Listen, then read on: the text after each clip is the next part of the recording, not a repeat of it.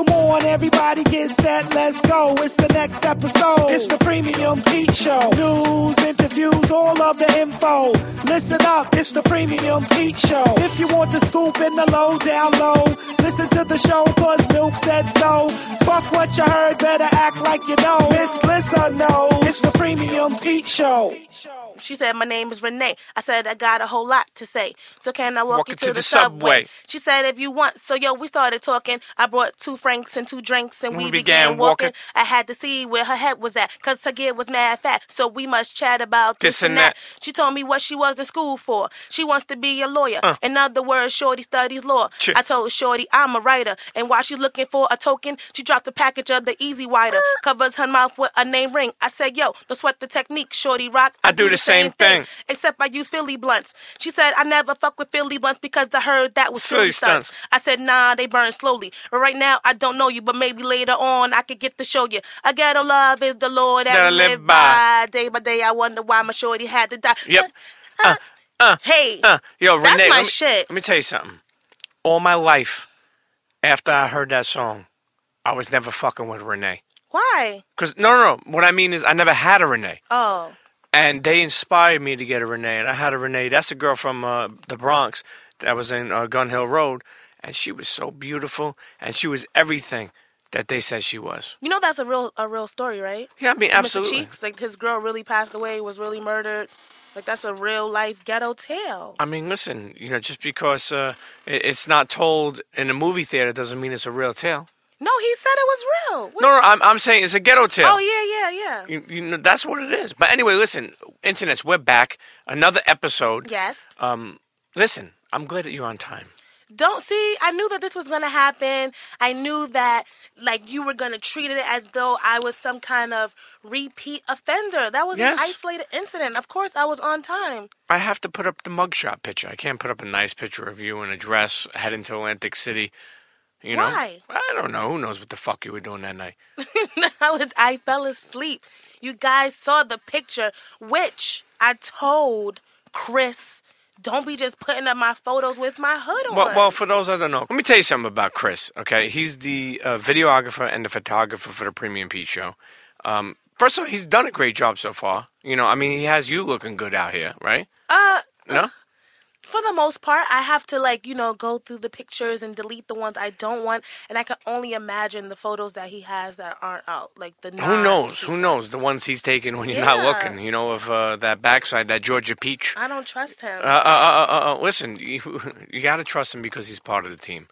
But, the one thing funny about Chris, I will say, is that, when we met him, and he came off like he was a very humble Muslim brother. Right. Then all of a sudden, we went for fucking bacon one day. He's like, yeah, I'll take an order, I was like, what the fuck kind of Muslim is this? Dating white women? Yeah, fucking, not using the oils, Yeah, and I had, to meet Chris for something, and I'm waiting for Chris, and Chris is all I'm around the corner, and 15 minutes later, he still did not meet up with me. What? And then I, hit him up, Chris, what's going on? You said you were here already. He's like, oh, I stopped to get my hair cut. I'm almost there, though. He's just finishing up. Wait, you took for a job interview? No, this is a different story. He's a repeat offender, this Chris. See, he came off, let me tell you something. I do first of all, internet, head on over to the YouTube channel, Premium Pete Show, subscribe. There's a lot of videos on there. The kid does dope work. Yes, he does. And he's a respect the shooter. He's a good photographer. Yeah, and follow him on Instagram. His Instagram is Brother Christopher. Yeah. You can, follow Premium Pete, and then you'll see we'll always tag him and stuff. But, at the same time, he came off, like I said, as a good... Sunday church or Sunday Bible study Muslim brother. And he has tricked us because I remember when Ramadan was going on and he was sitting there eating fucking White Castle or saying, he had a different Ramadan than the rest of the I was like, Muslims. the sun didn't go down yet. He's like, I'm not doing it today. What the fuck are you talking about? Yeah, honestly, I don't trust people who say that they're Muslim. Right, and that they'll tell their other Muslim brothers that they don't eat bacon, and then when they're around other people, you know what I'm saying? They eating all that bacon. They ain't listening to the Bible study. They're not picking up that Quran. No, and they're not even respecting the Iman. Right. And I'll tell you one thing: the reason why I even know about Imans And I want to say that. I love Iman. Hold on. Chanel? Hold on. I want to explain. No. No. What do you mean Chanel? Iman. No. I'm talking about the Muslim. Chris, an Iman is exactly, what is the title of an Iman? Priest. Yeah, he's a Muslim priest. Oh, I'm sorry. Well, let me explain this to you, and for those internets that don't know. Many years ago, when I was a knucklehead and got locked up, obviously many people know about that, but I changed my life around. People know about that shit. And I'll never forget, I was in Rikers, and I was stuck there for a couple of months because I had to go upstate and do my bid, but I was stuck there.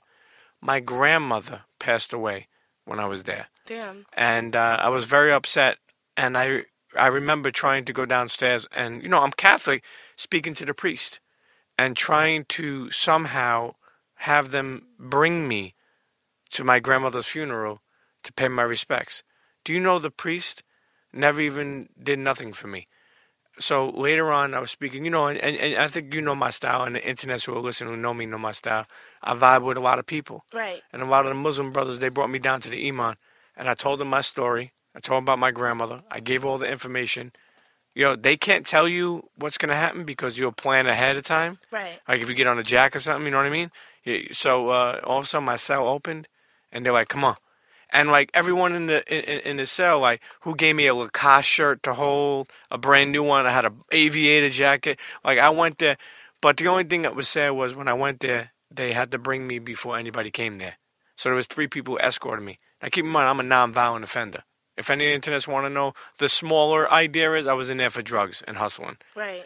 But what I'm saying is they had me shackled from arms to legs, and so they went in that funeral parlor, and it was a weird feeling to be in there like that, and have them look at me, and people would hug me. They would come over like, don't hug her like that. That's too much hug. We can't see you. Say, all right, motherfucker, calm down. Dap people up. I'm in here for fucking, for that. I ain't killing nobody. You know what I mean? Well, allegedly, but anyway, I guess the point I'm making, the Iman, shout out to all the great Muslim brothers and sisters, and I really, really appreciate, that they gave me a chance and really just looked at me as somebody who really just wanted to go see their grandmother because they passed away. And also understand, especially all these Donald Trump fuckheads and all these white people who don't understand, Muslim's a religion. Right. It's not a nationality where people look at them like it's fucking 9/11. Right. It's a religion, you fuck. So do your fucking homework, do your Googles, and go to Wawa and get your gas pumped. Okay? But back what I'm saying, anyway, we spent too much time talking about fucking Chris. Okay? I'm gonna actually sit here and tell him like I'm gonna retire like Bow Wow. But one thing I do want to say too, moving from that is this week, on Monday, was 1 year of Sean Price passing away. And it's amazing, how much time has flown by already. Damn. And, Internet's, our second episode that we ever did was with Bernadette Price, and we had Drew Ha call in, and we had Buckshot call in, and Dallas Penn call in and share moments and memories. And, I know Sean Price through Dallas Penn for many years. We became real cool. We used to just really share fatherhood, sneakerhood, everything, like, food, anything I was involved in, he got involved in. Like when I created SneakerTube back in the day, he made a page, you know what I mean? Like anything I did, he was involved in. You got to eat this, he was submitting food, And, I just really appreciate him as a brother, and I miss talking to him on a level like that. And it's been a year, so, I just want to send love and blessings to Bernadette and little Sean P. And the whole Duck Down family. And his daughter's so adorable. So cute. Yeah, little Sean Price. Yeah, she's so cute. So adorable. She got so much personality. Like she's a superstar, and I want to give a shout out to Bernadette as well. I follow her on Instagram. I met her through you. Yeah. And she's a lovely, lovely lady. So may she just be at peace and just find like a point where she can try to, move forward, because I know it's hard for her. Like, every day. I can even see her losing weight still. Like, it's not the same. So, but she's repping Sean, and I know they're putting out an album soon. So we'll know, and definitely when that comes out, she come back around and let the internets know about that shit. But most definitely, Sean probably is looking at us down right now and be like, shut the fuck up. But Sean, I love you, brother. Snackavelli, we here. But back to you, just moving along another episode. Last episode was real dope. I really enjoyed. I love that episode. Yo, how did you like Ruperto? I thought that he was amazing. And he's just like funny motherfucker, like right? He's like out of the box funny. Like, he's like a hidden gem. And I could definitely appreciate you for bringing him on. Like, it was a great idea. I'm so sad that I was so late, but I'm happy to have had the moment that I did have with him because he's hilarious. And he needs more exposure and just more and more and more. Like, I know that he's, like, done stuff with Prince and having Robin Williams open up for him. But, like, when I went to his social media, I was like, what? Like, he should have, like, a quadrillion followers. And he's just, like, how I always say, like, followers really don't matter. Like, people get so caught up in social media, and it is a good thing. But at the end of the day, there are people that are doing great things, amazing things, and they don't have followers because they're not consumed with that. Well, and also they didn't move with the transition. I think, you got to be very savvy, and you got to take the time to do that. I look at somebody even like Mel D. He tweets, I think, like once every 3 years. It's just, some people move with it, some people don't. There's a lot of old school people who have a great following. There's a lot of new school people. I never jumped on the Twitter wave. Like, I had a Twitter account and I never tweeted. And then it wasn't until I started, like, working with you and you're, like, so, like, you have a social media presence, especially on, like, Twitter. And, like, so I was like, oh, I have to start tweeting now. So I've been doing it more often. But, like, yeah, like, there's just, like, those people who don't, like, catch that wave and stay afloat as far as, like, the social media and the new apps and even on like Instagram is now copying Snapchat and they have the stories. I'll be honest with you, they got me. I started doing a couple of them joints already because you know what it is? For me, and I guess I like convenient. And everything's all in one place. I really didn't go to Snapchat because it was like too much. I'm already doing this. I'm already doing that. It's just too much for me. But I like it. I fuck with it. I mean, they really kind of ripped them off. But yeah, like Melania Trump did to Michelle Obama. Yeah, exactly that. Yeah, but shout out to Wiggy Trump. He's over there all fucked the fuck up. I see. Yeah, I sometimes I sit back and I watch these fucking news things with him, and I'm like, this guy's fucking burnt. You know what I mean? Like, just the way he even just carries himself. But whatever. I didn't want to talk about Trump this fucking episode. What I do want to say is, shouts to Ruperto. Internet, if you haven't checked out the episode that we did with Ruperto Vanderpool, we call him the Latin King of Comedy. Dope episode. And, we love me and Miss Lissa. That's a big inspiration for us is comedy. But even so, as we move throughout the catalog, and I think we're 19 episodes in, nobody's counting, but I guess so. But who's counting? Well, I'm Pete contradicting Pete. Once in a while he contradicts himself. But, he has to. But, I think so far you're getting a chance to see the diversity. And that's what I love. I love that, we got a lot of dope guests stopping by in the next couple of weeks, and all different. And what I want, I'll be honest with you, I think anybody who knows me listening, okay, I'm going to say this to you, and then anybody who doesn't know me and is just listening now today, I'm a type of person, I'm a heartfelt person. If I fuck with you, I fuck with you. And if you're listening, I fuck with you. And I just want you to take something. I don't want you just to sit here and only listen to me talk. That's not my style. I'm not a person like that. I want you to gain knowledge. I want Miss Lissa to say something where a woman or a man could learn of like, oh shit, I used to do that. Or even for me, I want to be an inspiration for somebody that, that is going through a tough time, a parent or somebody who's been away or somebody who wants to become an entrepreneur or somebody who's learning. And I think that we have been able to bring people on here, not only hip-hop people, but just people who just, entrepreneurs or, we got athletes coming or just, just all... Sexologists, just a different range of people. All different ranges, man. And Internet, I really appreciate, as we keep on growing, I really appreciate everybody who's fucking with the show. And even, I love seeing people on Twitter, going after Miss Lissa. Y'all gotta be nicer to me. Letting her know that you want to bang her in the head with a brick and put that right in her Superman underoos. But, listen, it is what it is. Yo, you know what? We got to shout out, homegirl Kia for reals, I believe. Mm-hmm. Yo, I know she just had a baby, man. I seen that on the Premium Pete Show Twitter. And I know she listens all the time. So that baby was born listening to the Premium Pete Show, Right. So, maybe she put the headphones on her belly and let us come in her stomach. Okay. Well, she already had that come in her stomach. That's why she was pregnant. Right. So don't get Kia pregnant again. But anyway, shout out to her. Shout out to her. I remember her from the other show days. So anyway, she's a good supporter, and congratulations on your seed. But what else are we talking about before we head to a break and bring on a special guest? I mean, how was your week? What's going on with the kids? That we saw that you was taking baby Tristan to swim. How Well, like I tell people too, the greatest thing about being a parent is being able to do things for your kids that you weren't able to do, right. When you were growing up, and I think that's a beautiful thing. And so he's in swim class. He loves it. He's still young. He's only 15 months, but he's learning how to kick. He's learning how to, go underwater a little bit. He's learning a couple of things, and I think it's dope, and it's a real good bonding material. And for those who don't know, but my daughter, I have a daughter. She's gonna be 17, and I've been separated from my mother for 15 years. We got divorced.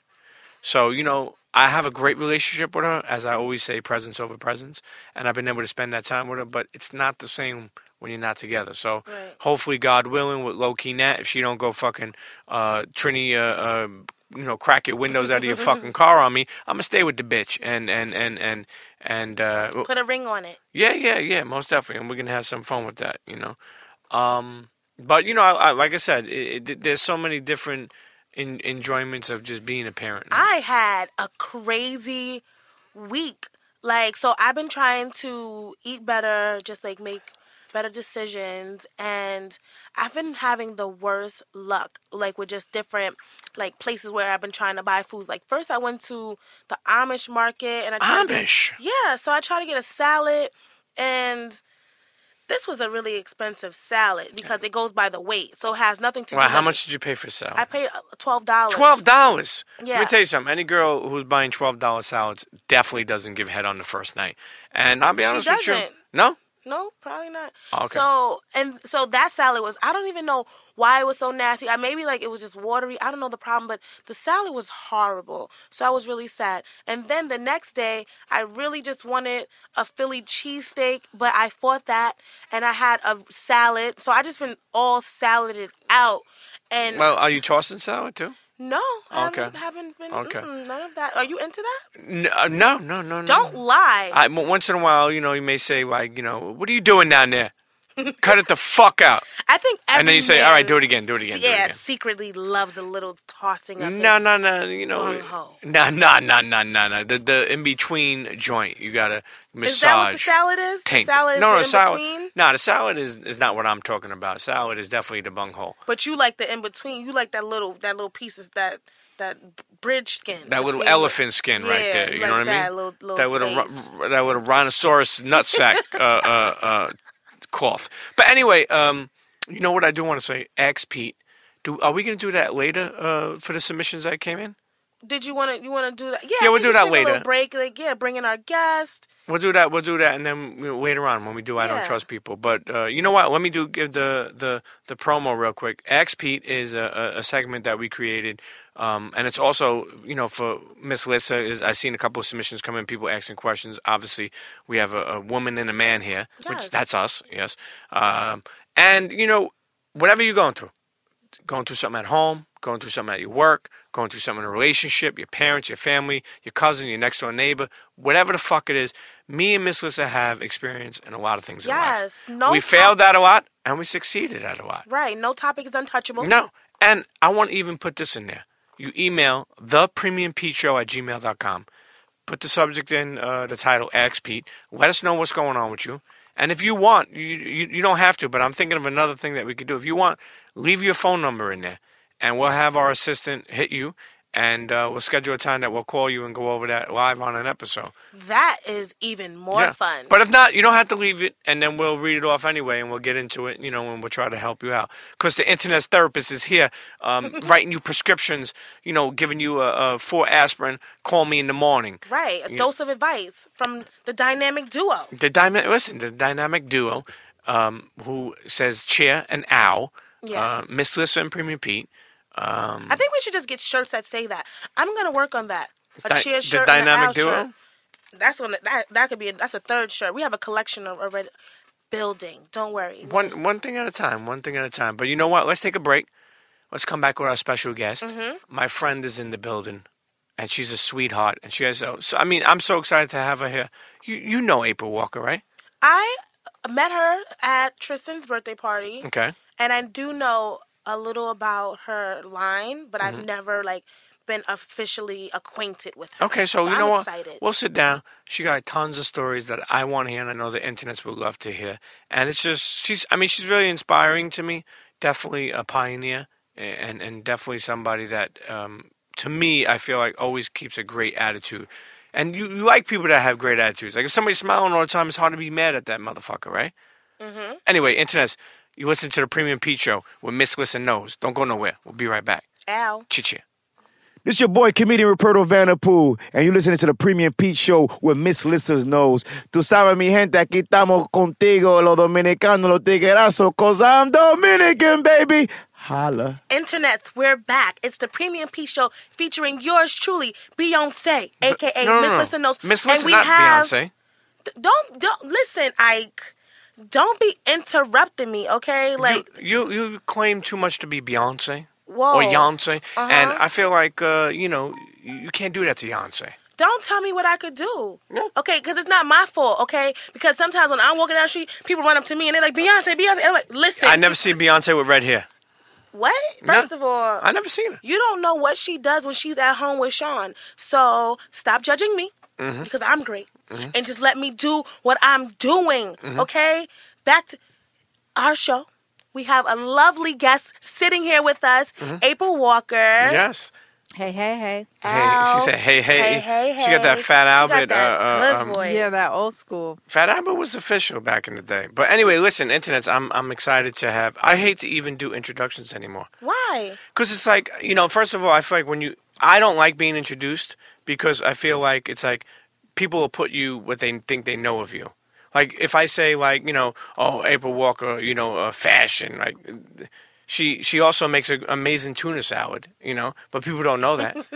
You know what I'm trying to say? Like, it's just so many things. But anyway, internet's, I'm glad to have, a friend and somebody that I feel is very inspiring and somebody who is, to me, is a pioneer. She's a pioneer. Yeah, well, not only in the fashion industry, I feel like even just in the sense of like in the inspiration industry. She is a pioneer. Thank you. And an inspiration for the culture as a whole, as hip-hop and fashion in hip-hop, because she's one of the first people to like merge the two and make some good money.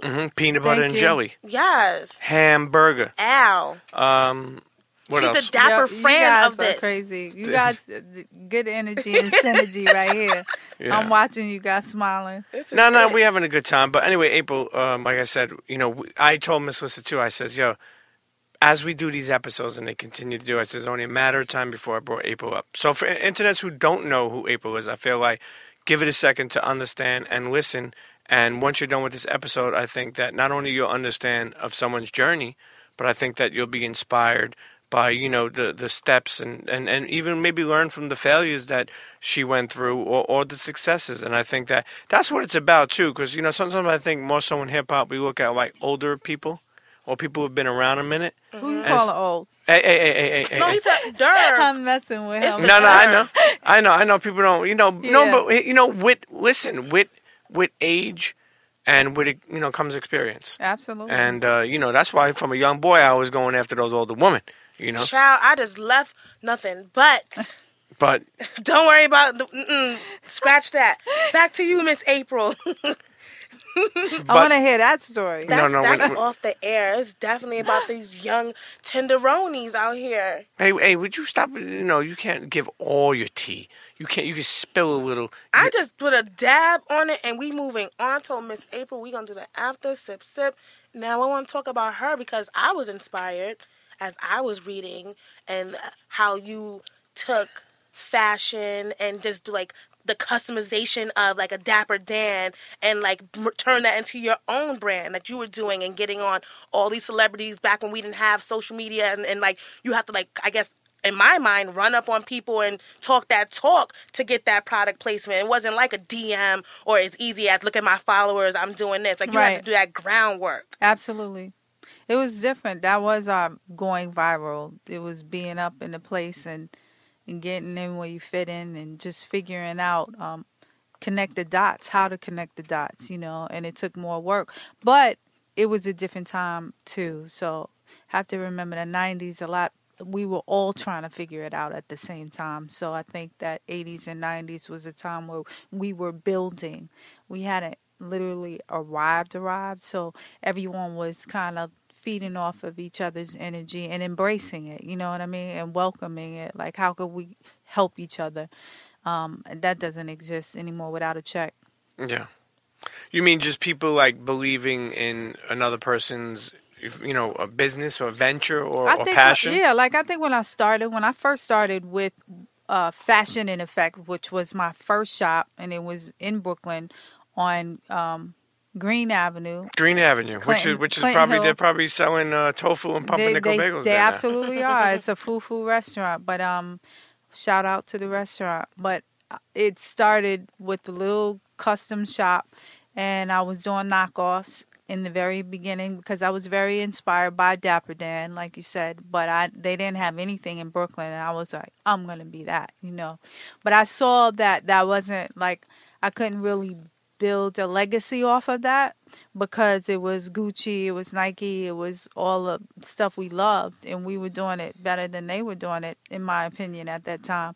But I started making original designs, and that's how I started building my brand. And to your point, Pete, I think like word of mouth of, this chick in Brooklyn that makes clothes. I never forget, I was listening to a recent it was somebody's radio show, and Positive K was on, and he was talking, and he's to this goes to what you're talking about. He said that, and I never knew this. He said he was in D.C. and he was getting ready to come up to go shopping for a video he was doing, and he ran into Jay, and Jay was like, "You need to go. You check this girl, April, in Brooklyn." Talking about Jam Master Jay. No, Jay-Z. Jay-Z. And so that's how he said he found out about me, and I made stuff for his video. Really? But that's so hot. But that was word of mouth, and it was a community, and I just think that I was in Brooklyn, Biggie, and all the people from Brooklyn, we really was showing love for each other, you know what I mean? And it was hip-hop, and hip-hop was just something different that we were all supporting each other. Well, I think that, I think a lot of times what happens is, especially in this day and age, people see things and they get mad or they get jealous because they want, and back in the day, you didn't get a chance to see all that. But don't you think social media helps that? Yeah. Well, it's a gift and a curse. It's these filters. It's the filters. People get all caught up in the hype of what they think other people have. It's not real. A lot of that stuff is just post smoke pictures. and mirrors. Well, it's almost like, keep in mind, too, you say without a check, people got to believe in people these days. But keep in mind, brands have adopted what you guys really, took time to build relationships with. Like, when you speak about, and we'll get into it, but when you speak about like maybe like a Jay-Z and getting him in Walk Aware, which was your brand that you started, was it 26 years ago now? Yeah. 26. So, 26 think about it. When you got him in there, he was like, yo, it's a Brooklyn, somebody from my neighborhood. They doing the thing. I'm doing my thing. But nowadays, brands have adopted to do that and people feel used. So right. I do get that. I get that too. I understand. I'll be honest with you, especially from me being in that world.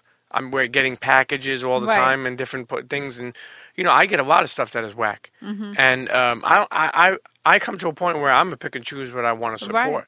Right. Sometimes I tell people like if they say, hey, we want to send you something. To be honest with you, sometimes I may not even get back to them if I'm not fucking with it, because here's the thing, I don't want to waste their time.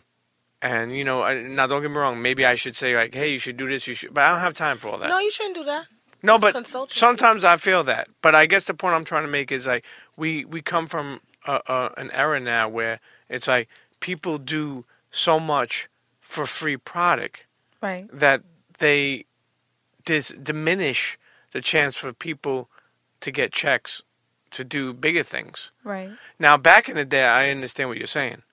Back in the day, I think people were built on top of relationships that meant something, that was more pure, that putting people on. Like, even like, I remember stories of hearing about you. That's why I said Jam Master Jay, because I remember when you met him, I believe that you were with a crew of people, that you worked with Walkaware, and y'all were all dipped up in some custom stuff, and he was like, "Oh shit, okay," and he was like, "Yo, what is that?" Right. Which is something I feel people are like right now to this day too. Like when you see somebody all dipped out in something, or a certain mink, or a certain chain, or a certain shirt, or a certain shoe, You don't know, like, oh shit, those are dope, or what is that, or how I get that. How did that happen? How did that relationship start? Kilimanjaro's which is a club in the city. It was like legendary back in the day, and in the 90s, and so one night this designer who was a good friend of mine from Brooklyn, he was also a party promoter. His name was Miguel Navarro. God bless the dead.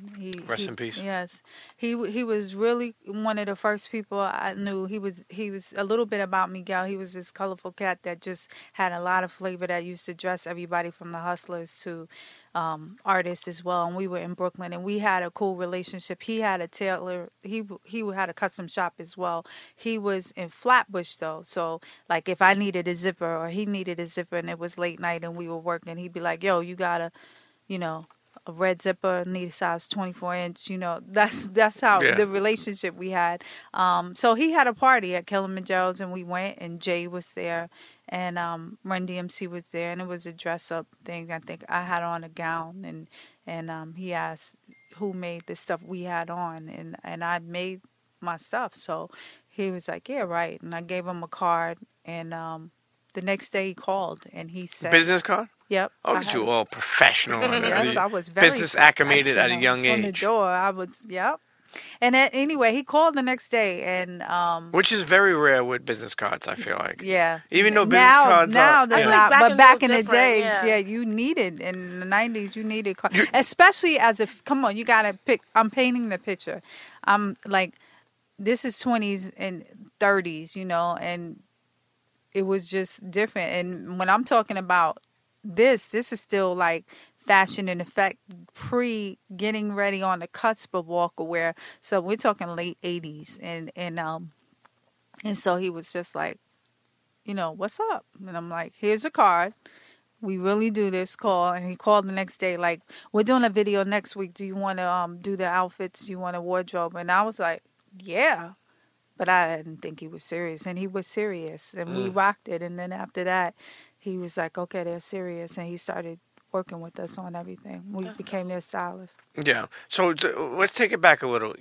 When you said Fashion in Effect, there's a store you opened up, which you were customizing stuff in Brooklyn, right? Mm-hmm. But your inspiration came from, say, Dapper Dan. Is that where you wanted to get into customizing? Yeah. I think my inspiration for fashion came from Dapper Dan, and then my inspiration for being an entrepreneur, I realize now a lot of that came from my father. So my father was in the music business, and we grew up watching him manage jazz, a lot of jazz musicians, a lot of the legendaries, McCoy Tyner, Gary Bartz, a lot of those guys. And then he started working with D-Train. He managed D-Train, the group D-Train, jazz. Jazz, and he managed Jazz and Jay-Z. He was working with a lot. He managed Jazzo. Yeah. Okay. So they grew up like in my kitchen, in my living room, like always doing the dozens and all of that stuff. So we all were trying to figure it out. And then I would say I had a boyfriend in Marcy Project, so that's how I knew Jazz and Jay-Z. Sean Carter? No, he wasn't. But he lived in the next building, so I actually gave Jazz's demo to my pops, and that's how they connected. And anyway, long story, you know how small the world is. One thing led to another, and I think that now I give him credit, whereas before I used to be like, not another jazz song, like, when I grew up. But watching him do his own thing and manage and dance inspired me to. I remember I was 16 and he took me to Pearl Paints, and it was the bicentennial, and he said, you know what? We're going to make some T-shirts and we're going to go sell them. And it was really, now I understand, an exercise for me. But then I was like, oh, he's embarrassing me again. And he taught me how we drew the sailboats, and we went out there and we made like 200 shirts. And we went out there and we sold them. And we came home like, And I was like, okay, this is what I'm going to do. I love Pearl Paints, man. They used to have the designer markers there. The screen print, the whole thing. Well, Pearl Paints was a great. I used to be into graffiti. Yep. Yeah, I used to be into graffiti back in the day, so I used to love me some Pearl Paints. But it's funny that you say that because you have somebody like Dapper Dan who was customizing. For those who don't know, Dapper Dan was customizing crazy things, like all the he was making like MCM outfits, right? Yeah. He was making like Louis Vuitton outfits, right? What else? Like Gucci, like literally making them into. He made everything. Made them into jackets. MCM better than Fendi, better than Dap did everything. I remember I went there one time with Diane Dixon, and he did like a mink coat for her.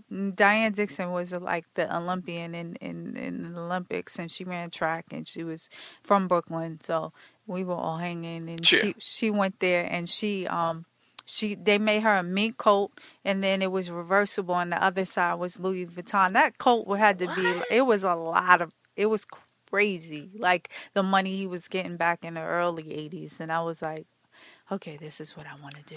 When you think about it, you say like, what Dap was doing was game changing, because it was like everyone. It almost gets to me like sneakers. When you think about sneakers, like everyone's wearing these sneakers. How do I be different? Right. And I feel like he did that in his lane and crushed it. Absolutely. And had people who, because keep in mind too, those days of hip hop.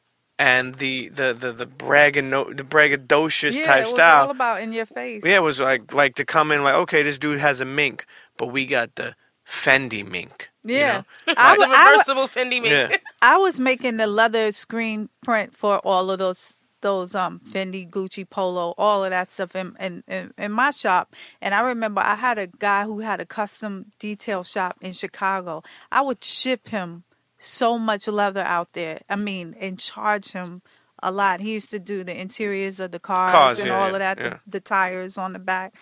Those were the days. That's crazy. Well, do you feel like it was hard for you to break into the fashion industry and do what you were doing as a woman, even though it wasn't so many people trying to do fashion at that point? Like, it wasn't oversaturated like it is now. Right. I think so that's a twofold question. The beginning part of it is, I think it wasn't as hard in the sense that I was always a hustler. Right. Like from the time I was 13, I was teaching gymnastics, and I always was figuring out a way to make money. So that part wasn't hard. What was hard was I didn't have a mentor, and there was nobody with a blueprint in this lane yet, because we were literally paving the way without knowing that's what we were doing. So we were figuring out this Rubik's Cube as we went along, and there wasn't really anybody there that was willing, that in fashion, not urban fashion, but in streetwear fashion, there was nobody in that space yet. And then in fashion, people looked at it differently, especially then. So it wasn't like people were saying, I'll help you. This is the way you need to do this. There was none of that. So I had to figure that part out. So that was hard. And then I was the only female, and I was doing menswear. Mm-hmm. And so that was another hurdle, because, being in your early 20s, and I was shell toes and farmers and, Brooklyn girl. Yeah. Big errands. There you go. But, what's another thing, too, I'm sure, is that how many people, especially that day, back in that time, were trying to holler at you. Yeah. Yeah, and not take you serious. No, really, I'm saying. Real talk. Like, because. So that's where that business card came in. You was like, look at you being on. I had to be super on my game. I just remember, like, I just always had to be kind of like, I think that's where I get that from, like that kind of like, that confidence. Yeah. Don't really like, no, sometimes people read me wrong as rigid, and it's not that, but I'm so used to like putting on this uniform of like, it's stern. Business, like I had to be more than the guys, because I'm like, no, that's not happening. We can get this money. And you want it to be taken serious. Absolutely. One thing I like a quote that I was looking up in the Respect mag that they wrote about you. They wrote, "Walkaware is a brand that transformed the way the hip hop world saw fashion," and I like that, because it goes to show you that, like, everything transcends into hip hop, but sometimes people, I think at that time, didn't really see it. like where sneakers and hip hop go hand in hand, or fashion and hip hop go hand in hand. And I feel like there's a lot of other people who started to get it later on, but you definitely were one of them who helped usher it in, at an early time and let people see what it was. So let's take it to the point where we let people know. So Fashion in Effect was a store you opened up in Brooklyn, where you did customization. Right. How long you had that store? I had that store for, I don't know if I shared that. So I had that store for 2 years. And then Christmas Eve, we were blowing up. Like, it was becoming like one of those, she makes that stuff over on Green. And Christmas, it was Christmas Eve. We opened up early because we had so many orders. And these 3 dudes came in with big bags. They knocked on the door. It was early morning, me and a tailor. And I had a window, and I opened the door, and they came in, boom, shotties and everything. Really? They stripped me down. They took the jewelry. I had my coat still on full length. It was ugly. And Brooklyn style, raw. And these dudes were the real deal. And they talked to, it was not a good situation. And they locked the tailor in the bathroom. And I just remember I was on the ground. They were like, get on the ground, and they were taking everything. And one of the guys was like, he wanted to rape me. He said it to the other guys. Now, can you imagine what this was like? And I'm laying on the floor, and I looked because they had on masks, which you could see their eyes, and I knew one of them. I don't know where I knew him from to this day, but I recognized his eyes, and I remember he was like, "Can we curse on this?" Yeah. He was like, "Stop looking at me, bitch," and I just started praying, and the other 2 dudes was like, "Come on, man, we ain't got no time. And that saved me. God saved me, But after that, I was like, all right, we're gonna do appointment only. I got rid of the lease. I changed it up, and that's how I came back to, my place. I started working. I have a big place, so half of my place was custom and by appointment only, and then. And that's how I really got more into the entertainment only, because I was very particular about who was coming through. It's funny too. I mean, I know it happens all over the world, but just being a Brooklynite, and it's funny how when somebody will hear, that's the thing that sucks about Brooklyn, because as a crew or a neighborhood, you'll find a spot that has something good, and then everybody else will find out, and somebody will fuck it up by trying to rob it. You know what? I got to tell this story. So the crazy thing about that story is I started calling around town, I called the cops, and everybody's supposedly looking. But I got a call around too from somebody like, "Did you get robbed today?" And I said, "Yep." And so they said, "I'll call you back." And that night, they knocked on my door with my stuff. Really? So the people came to try to sell these guys some stuff, and they got my stuff back. That's lit. And are those guys okay now? Or are they? They got beef. They had beef. Okay, they in the fucking caddy. But it's so funny. Even hearing back that before you started Fashion in Effect, which was your customization shop in Brooklyn, that you were accepted to be a correction officer. That's right. And a firewoman. Mm-hmm. Yeah? Mm-hmm. That was amazing.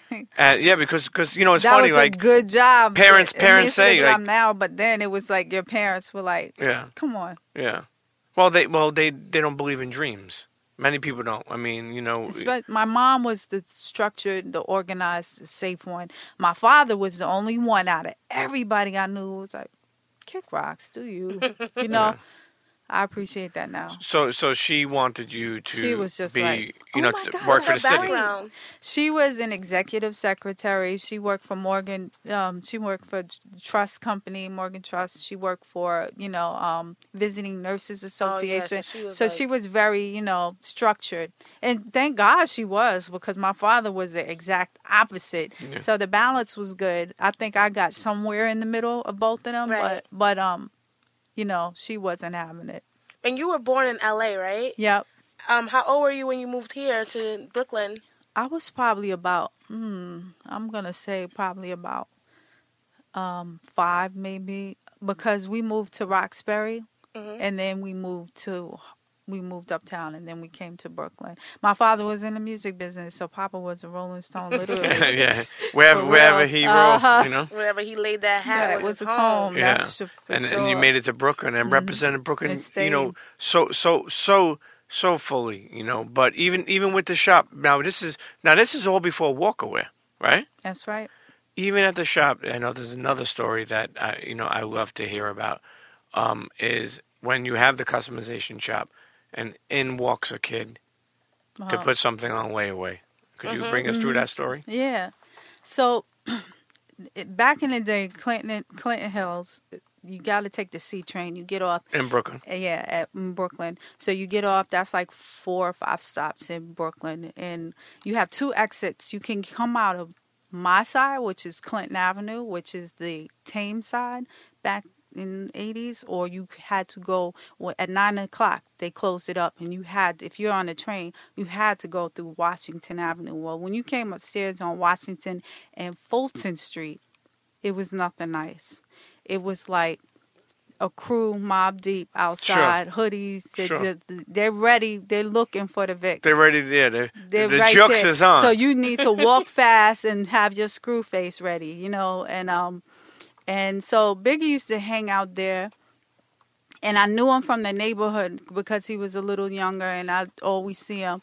But then he came in, this little round kid. He was so young then. He came in because we did airbrushing too, and we had an Eric B. and Rakim shirt portrait that we did, and it was in the window. And he came in, and from that day, he just we struck up a conversation and started talking, and that's how I found out he was in music. I just knew him from the kid that was hanging on Washington Ave, you know. But he was saying he was into, and he was asking me how much that was, and he said, I'm going to come back. And sure enough, he came back, and he became a friend and a loyal customer, and we just really, that energy we talking about creatively, like we both building, and, you know, and when he got his deal with Puff, he stayed true, and he's a friend to the end. And he bought a lot of but that wasn't, because I remember seeing him in a Walkaway jean jacket. Right. But the customization shop was pushing Walkaway out of there yet? We were doing Walkaway without the logo. So like if you look at like the EPMD videos and stuff like that, a lot of customers, we did a lot of that. We had a rough and rugged suit. That's what it was called. It was a denim suit, which was like this bold denim that felt like it was bulletproof denim. A lot of my inspiration back then was like a cross between Dickies and Carhartt. Like I love workwear. So I wanted to dress up that because that wasn't in existence at that time. You know what I mean? And fit it over Timbs because nothing really fit over Timberlands at that time. Now, is that where Walkaway comes from? Obviously your last name, and then you like in wear. Like... Yeah, that's where that whole wear, because that whole workwear was just everything for me. Even though I feel something like a dude in a Carhartt jacket in Tim's was like, oh. Yeah, I mean, I can't say the same, but I mean, I know being in one, so you know, thank you for that. But you know, just April Walker alone, I feel like is like a dope designer name in my opinion. Like, you know, oh, what you wearing? I'm wearing that April Walker. You know, it sounds like a fashionable name, a fashionista, or whatever the hell you want to call it. But you know, it's dope to see somebody like Big come in there, you know, and then believe in y'all, and then, you know, work with stuff. So, you know, so you know what, we're gonna go right into. And he was a kid though. Well, young. Very young. Yeah. I mean, but his mindset was to get fresh. Yeah, absolutely. And you know, get money. Absolutely. Right. But you know, I want to go into some of these. You know. I gotta shout Milk out because he was definitely one of the first. Milk is chilling. He was one of the first dudes to come up in there. Yeah, he was one of the first dudes to come up in here too. Really? Pause to him coming up in here, but but Milk didn't come up. Yeah, it's so fun. It's so funny how life turns itself. I mean, obviously the internets know that he's like my newly found family member, and so it's funny how that works out and stuff like that. Yeah. But you know, it's funny because I remember being at your house and Milk bringing the outfit that you made for him 25 years ago. More than that. Maybe almost 30 years ago. Yep. For I Don't Care. And I did the album cover, yeah. The jean jacket, the pants, and it's funny. Even like talking with Mel, who is a little bit older than me, talking with Mel, and I always make fun of him like when we're at like parties and we're like using like Apple TV or Chromecast. I'm like, you want me to put the when you perform on? And he's like, nope. He doesn't want to see it. And I'm like, you over there with the red overalls? Because there's a video on YouTube of Milk and Giz at Light's concert performing Top Billin'. And the crowd's going crazy when they come out. And I'm like, you wearing those red overalls? And he's like, dude, they're corduroy. Corduroy or velvet, or I forgot what corduroy pants. But what happened was they had them custom where it wasn't. I remember those. Yeah, so and I guess, and it's funny because as people who may not know now, but that was a big thing to people to take something original and make it their own. Remix. Yeah, and they're doing it again. I see the kids all over Instagram. How do you feel about that? Is that like something that excites you, or do you kind of feel like they're just like biting? When you remix something? Well, how the new generation is kind of like just like repeating everything you guys already did. I think it's flattering. I think creativity always wins. So I think you could get in where you fit in, but you better be able to sustain it, and that's what we'll be able to tell. Right. So it's cool. I think it's a nice way to intro if you have a really cool thing that you could remix, but then to be able to keep it, you got to go past the remix. You're not going to want to hear that remix forever. So what else you got? But even like when you were doing, like aside from that, like when you were creating Walkaware, that was kind of before like the Rockaware and the Woo-Wear and the Sean John. So you are one of those staple starters. Right. Did you ever feel like they were kind of like biting, or did they like use you as a consultant? They stole your wear. They stole your wear. No, okay, I'm playing around. They stole you. I felt like I always felt like this, and I'm not giving you a politically correct answer, but real talk, I feel like there's enough room for all of us, and I wasn't ever threatened about my space, like in terms of, I always thought, I'm not trying to be gassed, but I always thought my stuff was pretty dope. So it's like, if you go into any store, there's like 25 brands in the store that are selling. There's room. You're never going to have a closet with just one thing. Unless you're Russell Simmons. Unless you're Russell Simmons. But even him, you know what I mean? You're going to have this and you're going to have that. And if my stuff is up next to your stuff, it's a bigger chance for me to sell. So, I didn't think like that. You have a great outlook. And you have to. But, let's take it to Walkaware. Thank you. So you close down the customization shop. Right. And you start Walkaware? Like, is that where it started? Even though it was started in the customization shop, where does the logo come from? And then where do you start, making clothes for Walkaware that you start? Now, I'm sure, you had it in multiple accounts. Uh-huh. And, I mean, how many stores did you have it in at a time? At its height. At its height, wow. We had a big base. So at its height, we were selling department store business, Dillard's, Dayton's. We were selling. You remember A&S? Yes, A&S. Yeah. We sold them. Damn, man, you're making some people feel old and some people feel confused. Macy's. We did Foot Action. We did. Remember Merry-Go-Round? Merry-Go-Round. You know what? You don't remember Merry-Go-Round? Harlem? Merry-Go-Round. They were like 1,200 merry-go-rounds around the country. They were in all the malls. They were the shit. We sold them. Simon's, Dr. J's, all those guys and up. So just around the country like that. There was Fat Caps. There was shout out to Detroit, Mr. Rags. We sold, Up Against the Wall in D.C. Like all those guys. Izzy. We sold a lot of stores, a lot. So when the shop closed down and you built your own, So when the shop closed down, I started doing custom a lot. And that's when I saw a lot of the people in the shop, and when I closed it, they were continuing to ask for stuff that I was making in videos, but they didn't know I was making it. So they'd be like, can you make that outfit? There's this outfit that Milk wore on I Don't Care album coming. Can you make that? Until I saw there's a void here. We're not being serviced with our lifestyle stuff. So that, and also at that time, by this time, I was making clothes for Jay. And Jay was like, yo, everybody's asking you for the same. You need to make it like a line. And I was like, I don't know, if I can. But I tried a few pieces, a crew neck, a snapback, a fitted. I did the rough and rugged suit and a tee. And I went and I rented a suite. It was at the Flat Hotel where Motown, I knew it because I was doing so much entertainment stuff. Motown Records used to use this hotel for all their it was like their corporate hotel for all when their artists came through. So I used it because it was a suite and it had like a nice setup. And we invited 10 buyers, Dr. J's merry-go-round, one of the department stores. It was 10 of them. And we hooked up the room with some, what we have over there, some Cabernet Merlot. Some cats, some little, hors d'oeuvres, and got them drunk. No, let me stop. But little tipsy, a little nice, buzz going on, and we invited them, and we did our tap dance, and they all bought. Jay came through. You had like your own agenda.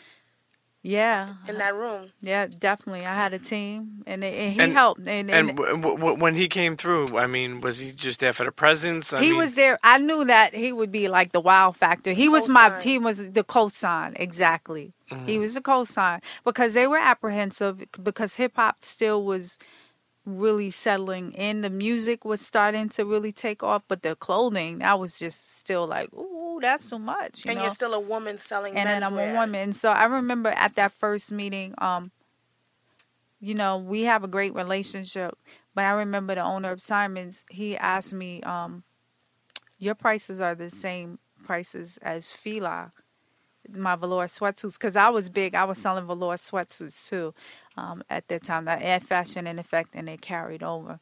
And I used to flip velour. I used to love velour. I love velour. I really could work a velour sweatsuit inside out, and with the bucket hats, all kinds of stuff. So I was doing those, and I remember him saying, "Your prices are the same as Fila." And I said, and he's like, why do you think you can have the same prices? And so those are the kind of things that I had to deal with on a constant basis. But he bought. So they wanted you to be lower because they felt Fila was already established. An Italian designer that was, Forget about What's your background? I am, I say I'm a Heinz 57, like, shake it up. Ketchup? I got some flavors, yeah. No, but Indian, African-American, Mexican, That's hot. Is your mom Mexican? Yep, Mexican, and your dad? Indian, and my father is black. I love it. Yeah. So you're a Blaxican. There you go. Okay. That's what I said. That's why you got that good hair. Blaxican all the way.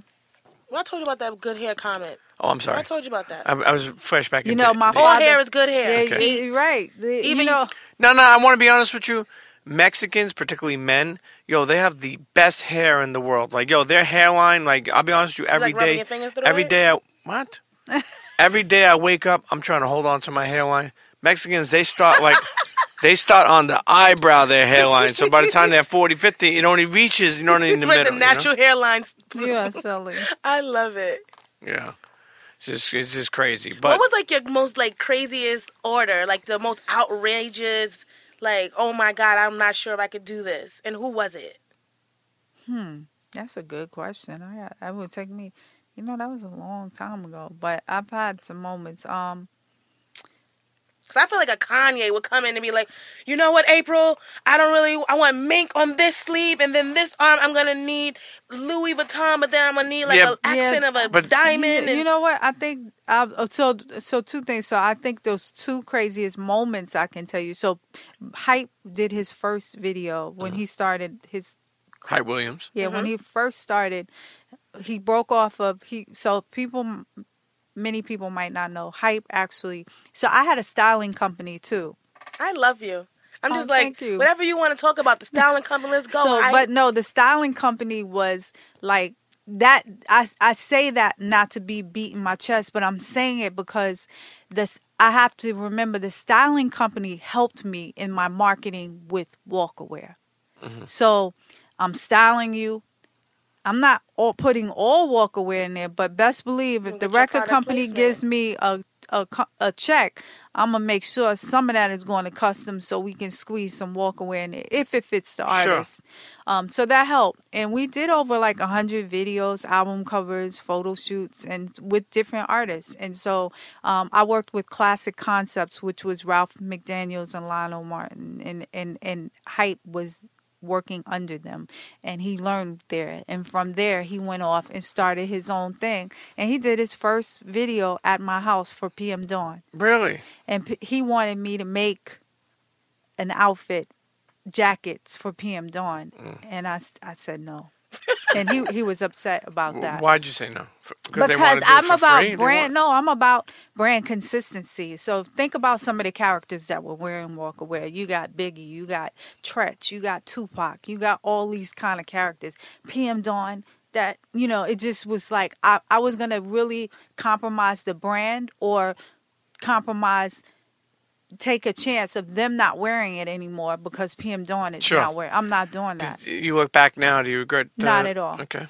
She gotta stay true to who she is. Of course, stay true to the brand. And you know what? You have to make an executive decision. Absolutely. And you know, sometimes you need to do that. Sometimes I think us as people, we don't want to do that. We don't want to make that decision. I loved PM Dawn. Yeah. I love their music and everything. It just didn't fit the brand. And so if I could control it, I was trying to control it because I think imaging, you get mixed messages when you don't do that.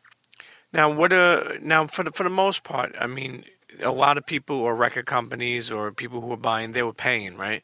But there were like, you know, a lot of people who didn't want to pay, where it comes to a point where it's like, yo, these fabrics cost money. Cause that's now. Okay. That's now. That wasn't then. So then everybody was paying. Paid from Shaq for his movies. I did Shaq's movies. I did the costume wardrobing to his album covers. They didn't even ask. They were like, I got you. What they all paid because I think they knew Black money matters. Right. That's where we were coming from. Like, let me support you. I know you. Like, it was no problem, and it was. Why do you think that's lost now? Because I think our country is lost on a bigger scale. I think it's like that's a microcosm of the bigger problem, which is we're just lost in terms of consumption and wanting so much for so little. And, you know, we don't want to invest in each other. We don't want to invest in anything except, you know, selfies and stuff that really doesn't really matter. Yeah. Yeah, that's sad. That's why social media is a gift and a curse. But you know what? Let's take a break. Okay. And we'll come back. We're delving into the career and the life and times of hip-hop early on, the fashion world, and meets hip-hop world, and all the stories that, you know, I think are very interesting. And we got more to talk about. Okay. So, internets, don't go anywhere. You'll be right back. We'll listen to the Premium Pete Show. When Miss Lissa knows. Al, grab your blunt and come back. Well, I don't know about a blunt. You can whatever you want, wine, whatever. Glass of wine, Gatorade. Don't judge the internet. Some of them is gonna grab a blunt right now. Okay. Phillies. Yeah. No Phillies. No Phillies. We don't trust people that roll Philly. Really? No. You that back in the day. Well, you forget April is still stuck school. Back in the day. Yeah, I don't do Phillies or What blunts. you do now? What you do now? I don't April? do none of that. Okay, I do this right here. There you go. Stick Internets, be right back. Al. Chicha. Internets. You better fucking be subscribed to the Premium Pete Show, or I'm gonna come over there with my Uncle fucking Tony. Hey, bust your fucking bottle caps over here. Well, no, kneecaps, not bottle caps. Somebody's busting the cap over here. Listen, it's your favorite duo. This is the dynamic duo, the fucking Miss Lissa over here. I got, you know, myself, and you better be fucking subscribed on iTunes, Google Play, Stitcher, fucking, where else? Motherfucking the Goodfellas app, you already know. It's the Manolo and Scarface, the podcast. Yeah. Premium Pete and Miss Lissa knows, a.k.a. Beyonce. So if you don't fucking subscribe, I'm going to put you and your fucking cousin in the backseat of a Lincoln Continental, okay? And then when we open it up, we're going to fucking stab you like Joe Pesci. That's right, you fucking internets. You don't like us? You don't fuck with us? You're not on Instagram talking about us? Then fuck you. You go to iTunes, press follow, and you put us all in your fucking ear holes. Oh, forget about it. Forget about it. The Premium Pete Show, featuring Miss Lissa knows. Get with it. Another Quaalude, you love us in the morning. Cheer. Ow. Internets, and we're back. We're sitting here with April Walker. Miss Lissa, listen. The lovely. Even though you're a little younger, you're getting some of these old school stories of what exactly happened in the beginning time. I need these stories. I feel like that's something that I feel like is lost in the generation after me. Because I was born in the 80s, but this new generation, they have like a sense of entitlement or and a lack of acknowledgement. I love, like, every time gems start getting dropped, whether it's Miss April Walker or Bernadette Price dropped some gems for us, Just Blaze. Like, I love, love, love. If nothing else, Grandpa Pete, I love the fact that Grandpa Pete, I'm just loving the fact that you can bring in like amazing people who can actually like help me and the internets and everything that we're doing. Because even though Miss April Walker was fashion and that was her niche, she actually has a degree in business. Mm-hmm. So no, I love my junior year in college. Wait, you gotta go with that fashion degree. No, we gonna Photoshop you a degree. Don't worry about this. No. They gotta know that. Okay, you didn't finish? So, no. But that's what you were studying. I was studying business and communications. That's right. In third year. So you the first Kanye. You the first college dropout. First story. One. There you go. No, I'm not you the a first pioneer one. Of all pioneer sorts. No. I gotta give Russell credit. Him too. You know, he didn't go to college. It's a bunch of us. I always say there's more millionaires that don't have a college degree than there are that have there's more millionaires that didn't finish school than there are that actually did. Like, it just is what it is. I'm not promoting not to go to school. Let me clarify that. But it's just you gotta promote it. You gotta promote the free thinker. No, I think it's just different strokes. It's for different folks. It's up to the person. You know, I mean, I think if you know what you want to do and you're ready to jump out into that, then that's what you got to do. And sometimes, I mean, I feel like school is better to have it than not have it. I do too, especially at this point. But at the end of the day, you got to follow your gut and your heart, and you got to take a chance. Like, nothing, you can't expect to be great and do simple things. You got to do great things. You got to jump out, and I feel like that's what you need to do. And I think a lot of those were done, especially with you at Walker. Yeah. When we talk about where your parents should have said, be a fireman, be a correction officer, and go work for the city. No, you want to open up this shop and do customizations, and then you open up Walkerwear and you start building relationships. What I want to get into is how you met a lot of different people. And how fashion and hip hop came together, and really just became forward, and helped it progress and propel. Right. I feel, but people like when you talk about somebody like Aaliyah, I remember seeing her wearing overalls, Walkerwear. Mm-hmm. How did that even happen? So we were working at the time with R. Kelly. We were styling some of his stuff, and he signed Aaliyah, mm-hmm. and I was between LA and New York at the time, and they called about the back and forth video, and I'd already met. No, that was after. So anyway, we ended up meeting with her and her management team, and Kimya, who was working with me, and Nicole Walker. I had a great dream team. They came together and actually worked with me, and they ended up styling the whole video. We put together the concept and did the back and forth video. Classic. Do you have any vivid or just any memories of her that just stuck out, maybe about her personality or anything? I have to be completely honest. That day I was working another job, so I didn't go, but my team was there, and I remember we talked about it that day at the end of the day, and they were very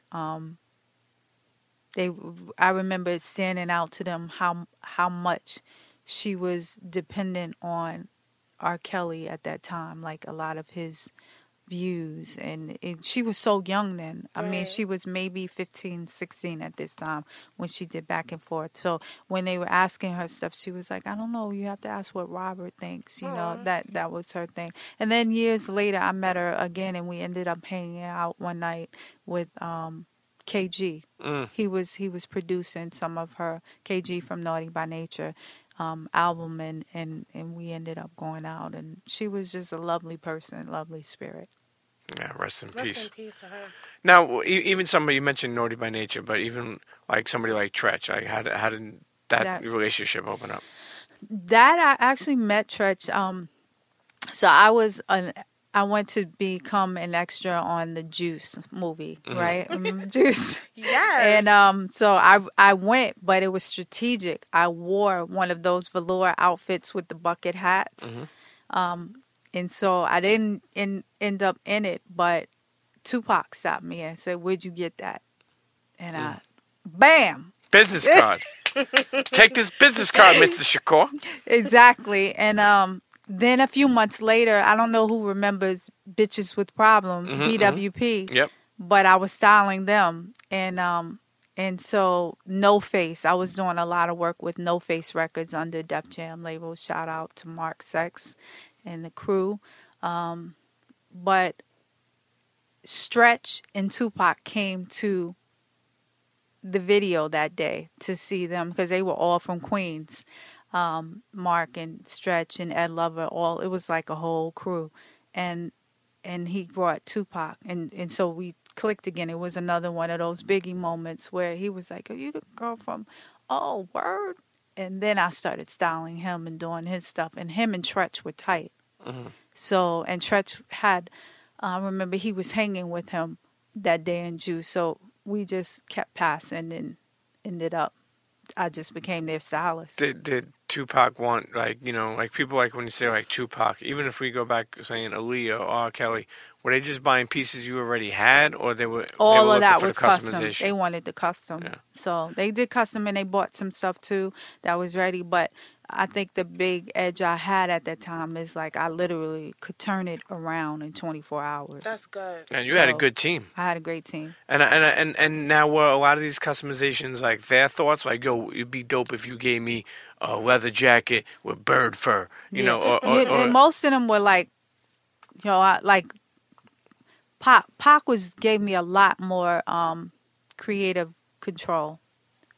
Nice.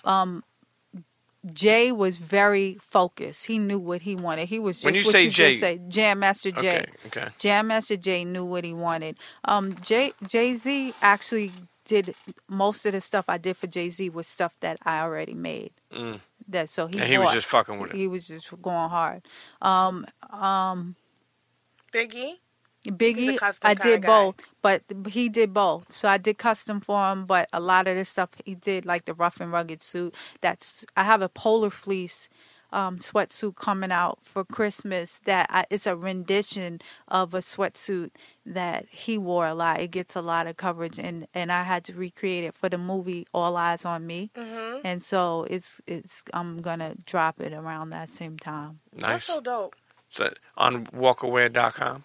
Walkaway.com. How did it feel recreating stuff for that movie? Like, did you have like flashback moments or anything like sticking out from doing that? I feel like my stomach is like, excuse me, guys. You gotta fill it up with this. I didn't eat today. Juice. I've been going hard, you guys. Yes, I've girl, been working. This is why you still snatched. You running around just sipping wine. Are you hungry? I gotta get on the April Walker diet plan. You are silly. So if you hear a little rumble in the jungle, you know what it's about. But no, the question you just asked me was about. It felt surreal.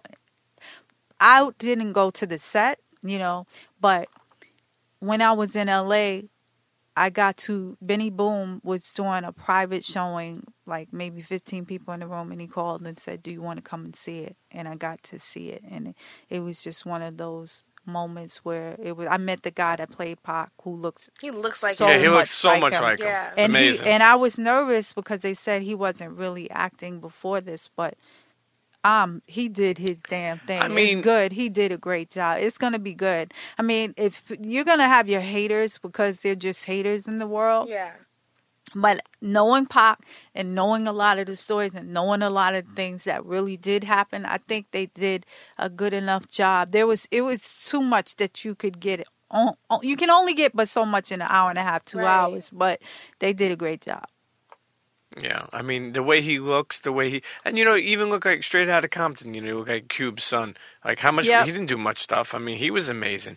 Even the kid I met the kid who. Ice Cube's son, like. Yeah, but. He's being coached by Ice Cube, and he looks just like him. So even if he would have just kind of been like trash Bandicoot, I feel like people still would have fucked with it because he looks so much like him, and it was just like. He's being coached by his dad. Yeah, but we judge people too much. They didn't let Eazy-E's son play him. Yeah, but he did a great job. He did an amazing job. Son. But when does that movie come out? So it was supposed to come out in September. I've heard rumors that it might be pushed back to November, but between September and November. Okay, yeah, it's gonna be a dope one. I definitely want to see it. So even like when you talk about, like, we spoke about Aaliyah, we spoke about R. Kelly, we spoke about Biggie, we even spoke about Jay and your father managing him and Jazzo. Even spoke about Naughty by Nature and Treach, right? But somebody that was very influential that, I don't think anyone in the fashion industry at that time, particularly in hip-hop and in that culture, would think Mike Tyson would particularly wear Walker-wear. And I remember watching him fight in the ring with Walker-wear, boxing shorts. With Walker-wear, so how the crew neck. But it was like ripped style. Right. You know how boxers do their own type of. So we did a towel for him. That's what we did. That was crazy.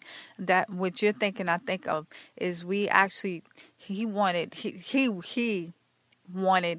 like, I want to come out in a towel, and I'm like, a towel? He's like, yeah, just cut it. So we cut it here, and he wore it like a shirt, just the towel part, and he put 2 big W's on it, and it was beastly. It was just crazy. Now take us back. How did you even meet Mike Tyson? So now Naughty. See how the world is so, like, it all comes together. He came home. He'd just come home, and he was having his first fight in Vegas, and I went out to Las Vegas with Shaquem and Tracy Waples and Naughty and Latifah. We all were going to the fight, and they were like, we're going to this party. Mike is having a party, a barbecue.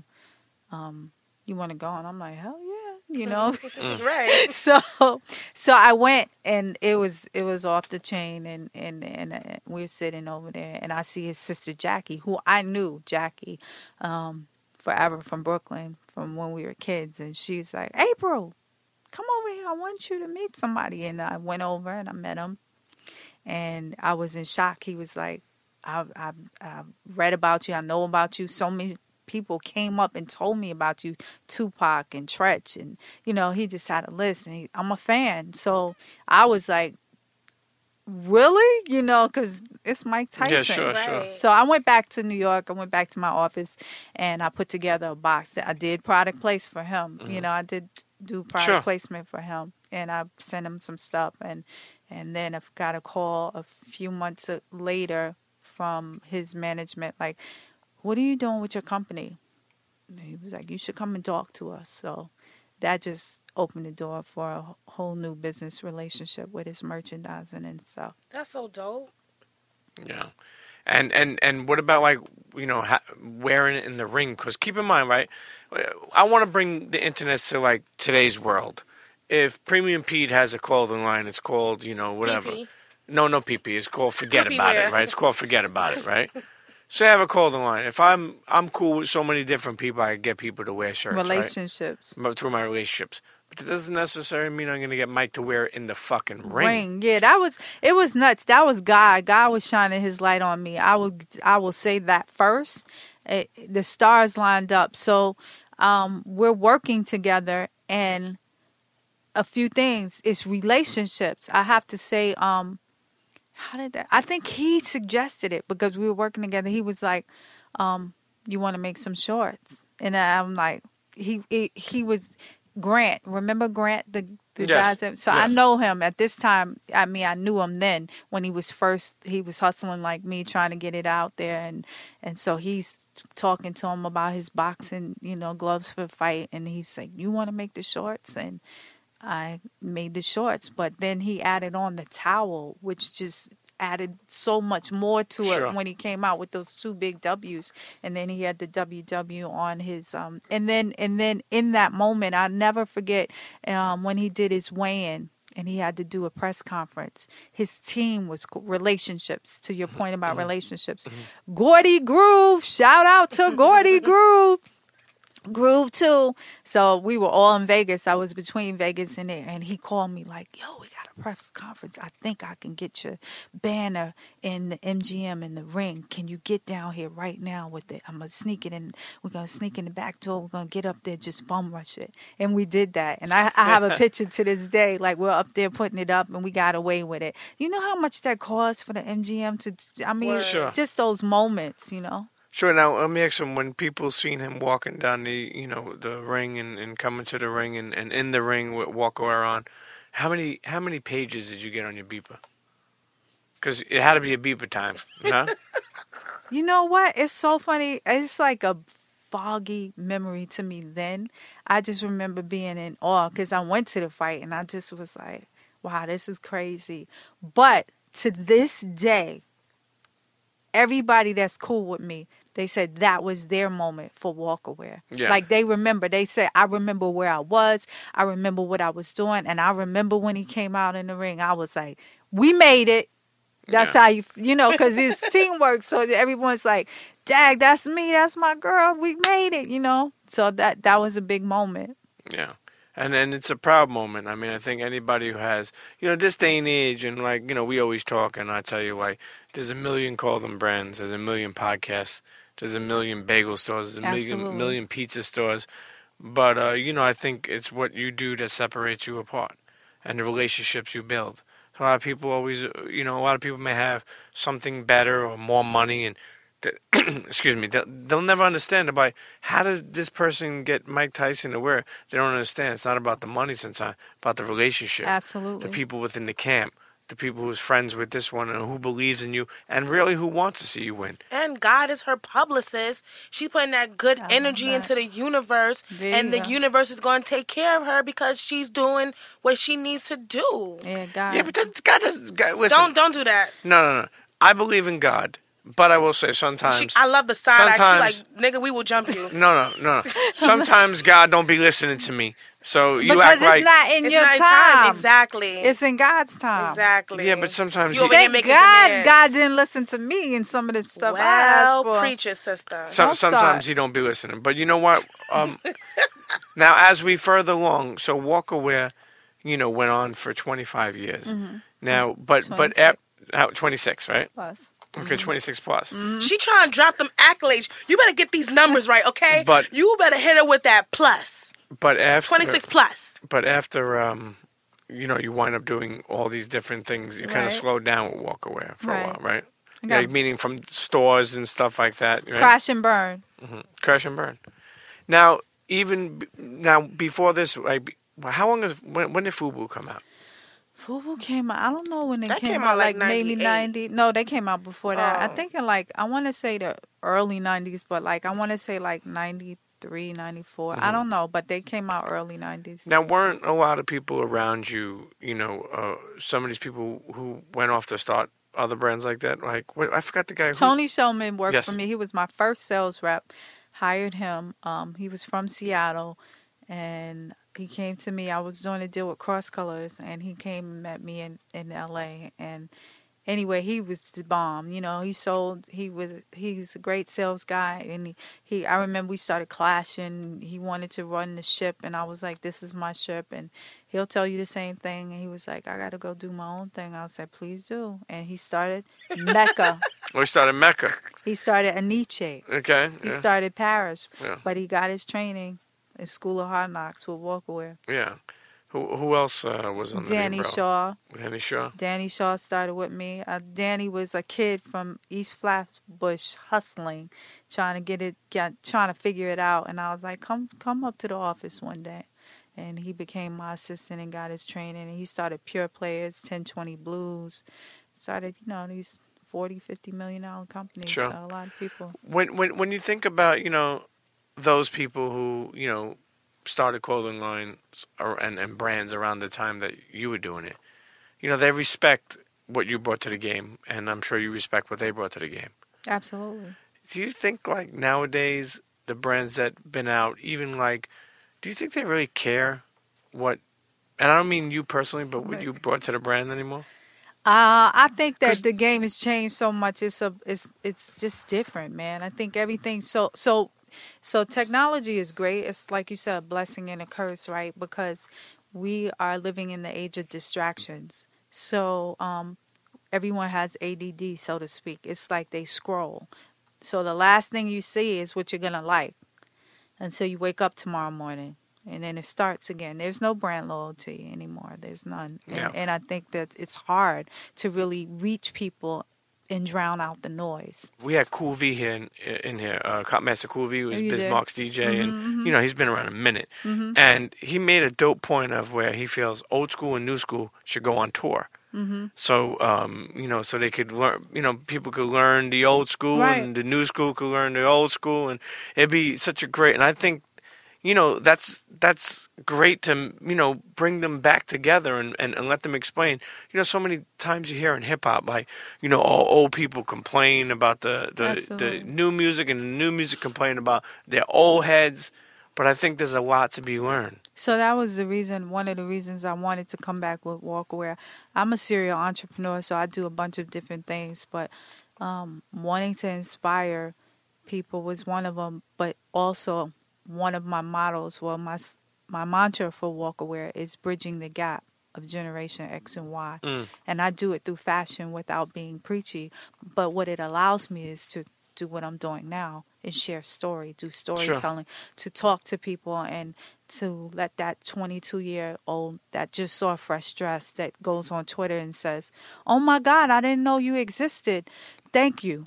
Yeah. Or that email I got on LinkedIn the other day from a girl in the UK that's a footwear designer that said, "So I'm watching Fresh Dress and I'm a footwear designer in the UK and I'm really have this dream of starting my own line and all I see is all these men and then you pop up.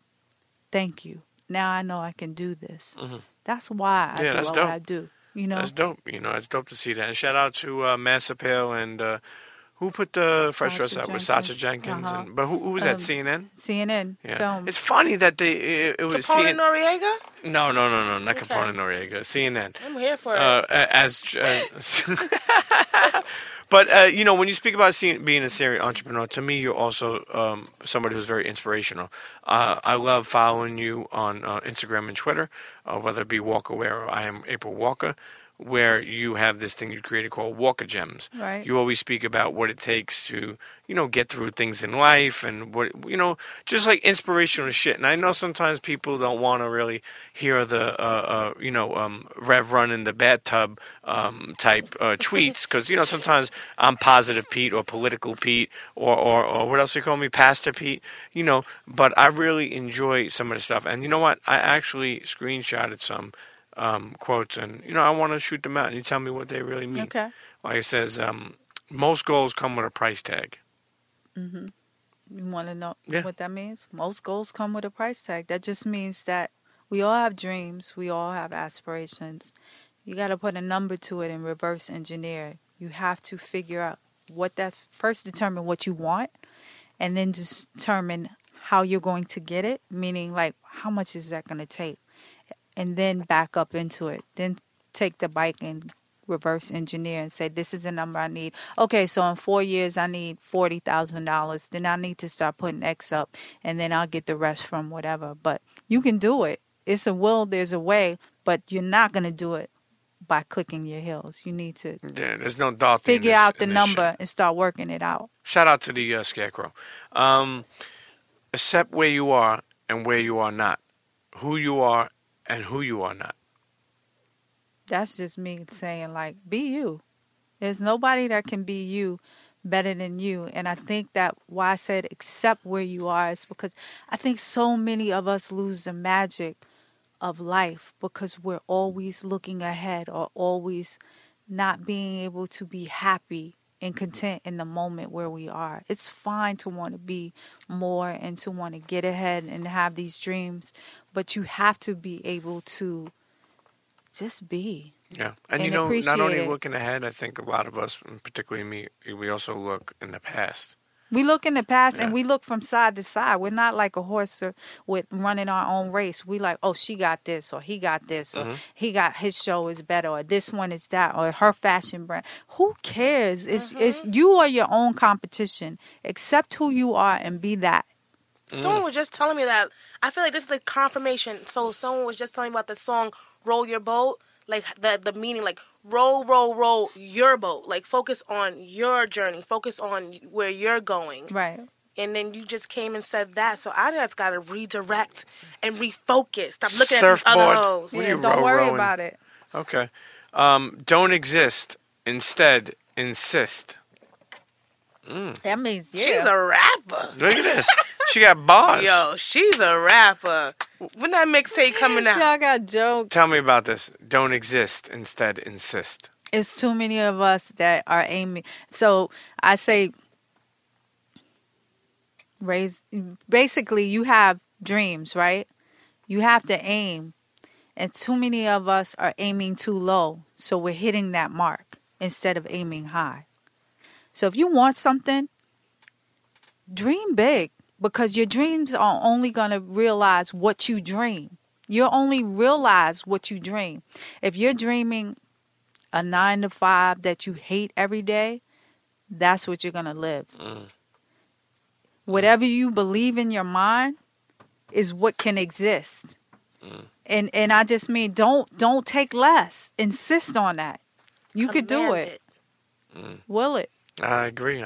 You know, and that's why it's possible. That's why I like these Walker Gems, because, you know, it's like I like anything that gives you insight to think and to, you know, keep your mind open and focused, because in this day and age we spin so much that, you know, you could just spin out of hand. Last one on the Walker Gems is, it's not another person's responsibility to believe in you. It's yours. Amen. Now, obviously, that's self-explanatory, but I want to hear your, you know, opinion of writing these things. Too many of us look for other people to validate our worth. And I think that it's your life, and you don't need somebody else to be your cheerleader. You need to be your own cheerleader. You need to believe in yourself. You expect other people to believe in you, but if you don't believe in you, other people will never believe in you. So let it start and end with you. Church. Because at the end of the day, if you are going to take up that entrepreneurial life and be about that life, don't expect other people to be, because what you're going to remind them of is what they're not doing. We all have that potential. So I'm not judging it, because I don't think we're all built to be entrepreneurs.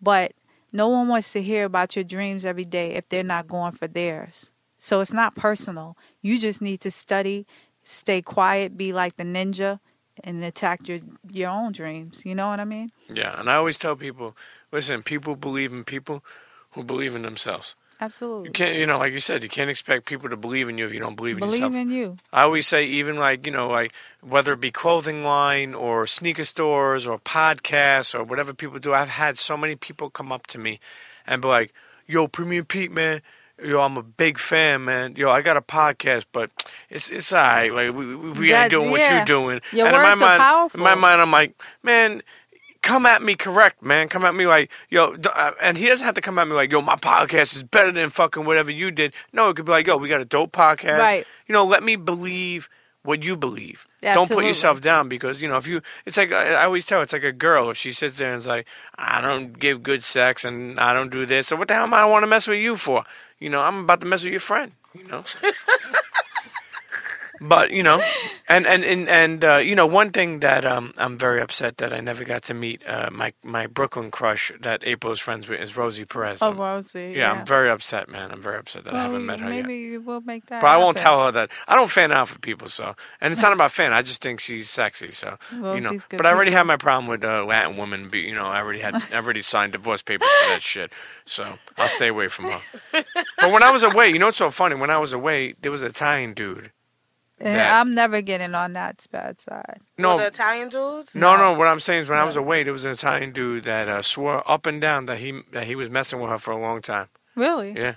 I won't bring that up to her, but I don't remember. Maybe I do remember his name, but yeah, I'm just saying. Tell me later. And I was like, Really, motherfucker? You gotta remind me of that every day in the joint? That's probably why it was probably a lie. It could be a lie. Because I mean, guys but that then always again, talk about it. Woody Harrelson, if he had some, great moments with her, even though it was acting, Bobby. I met him. He's really nice. Yeah. Really good people. Yeah. I mean, she reminds me of such a Brooklyn Spanish girl. She is. Like, honestly, like her loudness, her voice, her moves, her mannerisms are such, to me, I mean, I'm and sure. And you're thinking old Rosie. Yeah. Thinking Mookie. Yeah, she's calm now. Yeah, very much. She was I'm sure she's old enough. She's probably drinking pomegranate Malbec tea and right shit. now. Who the fuck knows? Yeah, sipping on a green juice. But you know what? We're going to go into one of our segments that we have here. Right. And it's dope. And I really enjoy it. And we're going to get right to it. Miss Lissa, ask Pete. Okay. We have, the internet therapist. We have a couple submissions this week that people emailed us. Okay. So for those that don't know, ask Pete is basically just, whatever you got going on in your life, anything. If you want to let Lissa know or let me know about if it's girlfriends, if it's jobs, if it's family, whatever the fuck it is, you email at thepremiumpeteshow@gmail.com and we'll read it off. And on an episode, if it's not no dumb shit, we'll read it off and give you some fucking good advice. The internet therapist. And I told you too, if you want, leave your phone number in there, and we'll have one of our assistants contact you, and maybe we'll even call you up live on the next episode and try to help you out with your fucking problem. Okay, so our first submission comes from a guy. Mm-hmm. I'm not going to say your name. Don't worry, you're safe. So. But did he say his name? His email says his name. Oh, okay. I keep telling you this. I'm kind of figuring. I feel like you wrote this. Okay, so his name is Pete. I'll Get do the that. fuck out of here. His name is Pete. That's just the crazy part. So, ask Pete. My wife and I have 2 kids, 1 5 and 1, both boys. We argue about discipline. Sometimes I like to raise my voice to get their attention, and I think it works better than her more calm, soft approach. And she likes to tell me to stay calm and ignore the little temper tantrums that I believe he gets from me. Most of the time, her style works in public and when we're out.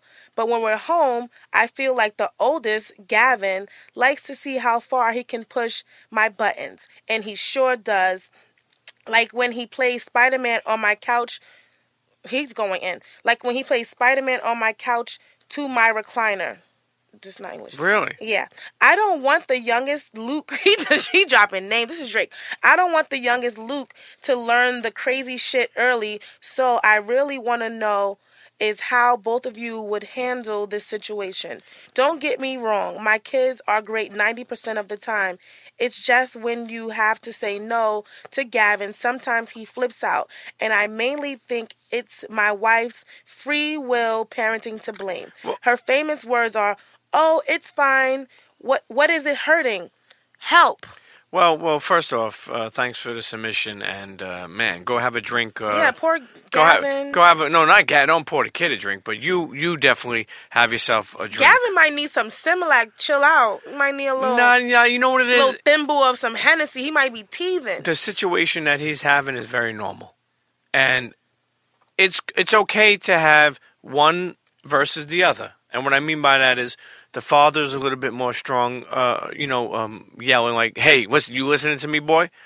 And the mother's kind of like calm, cool, and collective. And it's good to have that, but she needs to respect that there needs to be times where he's going to reprimand and she's going to be calm, cool, and collective.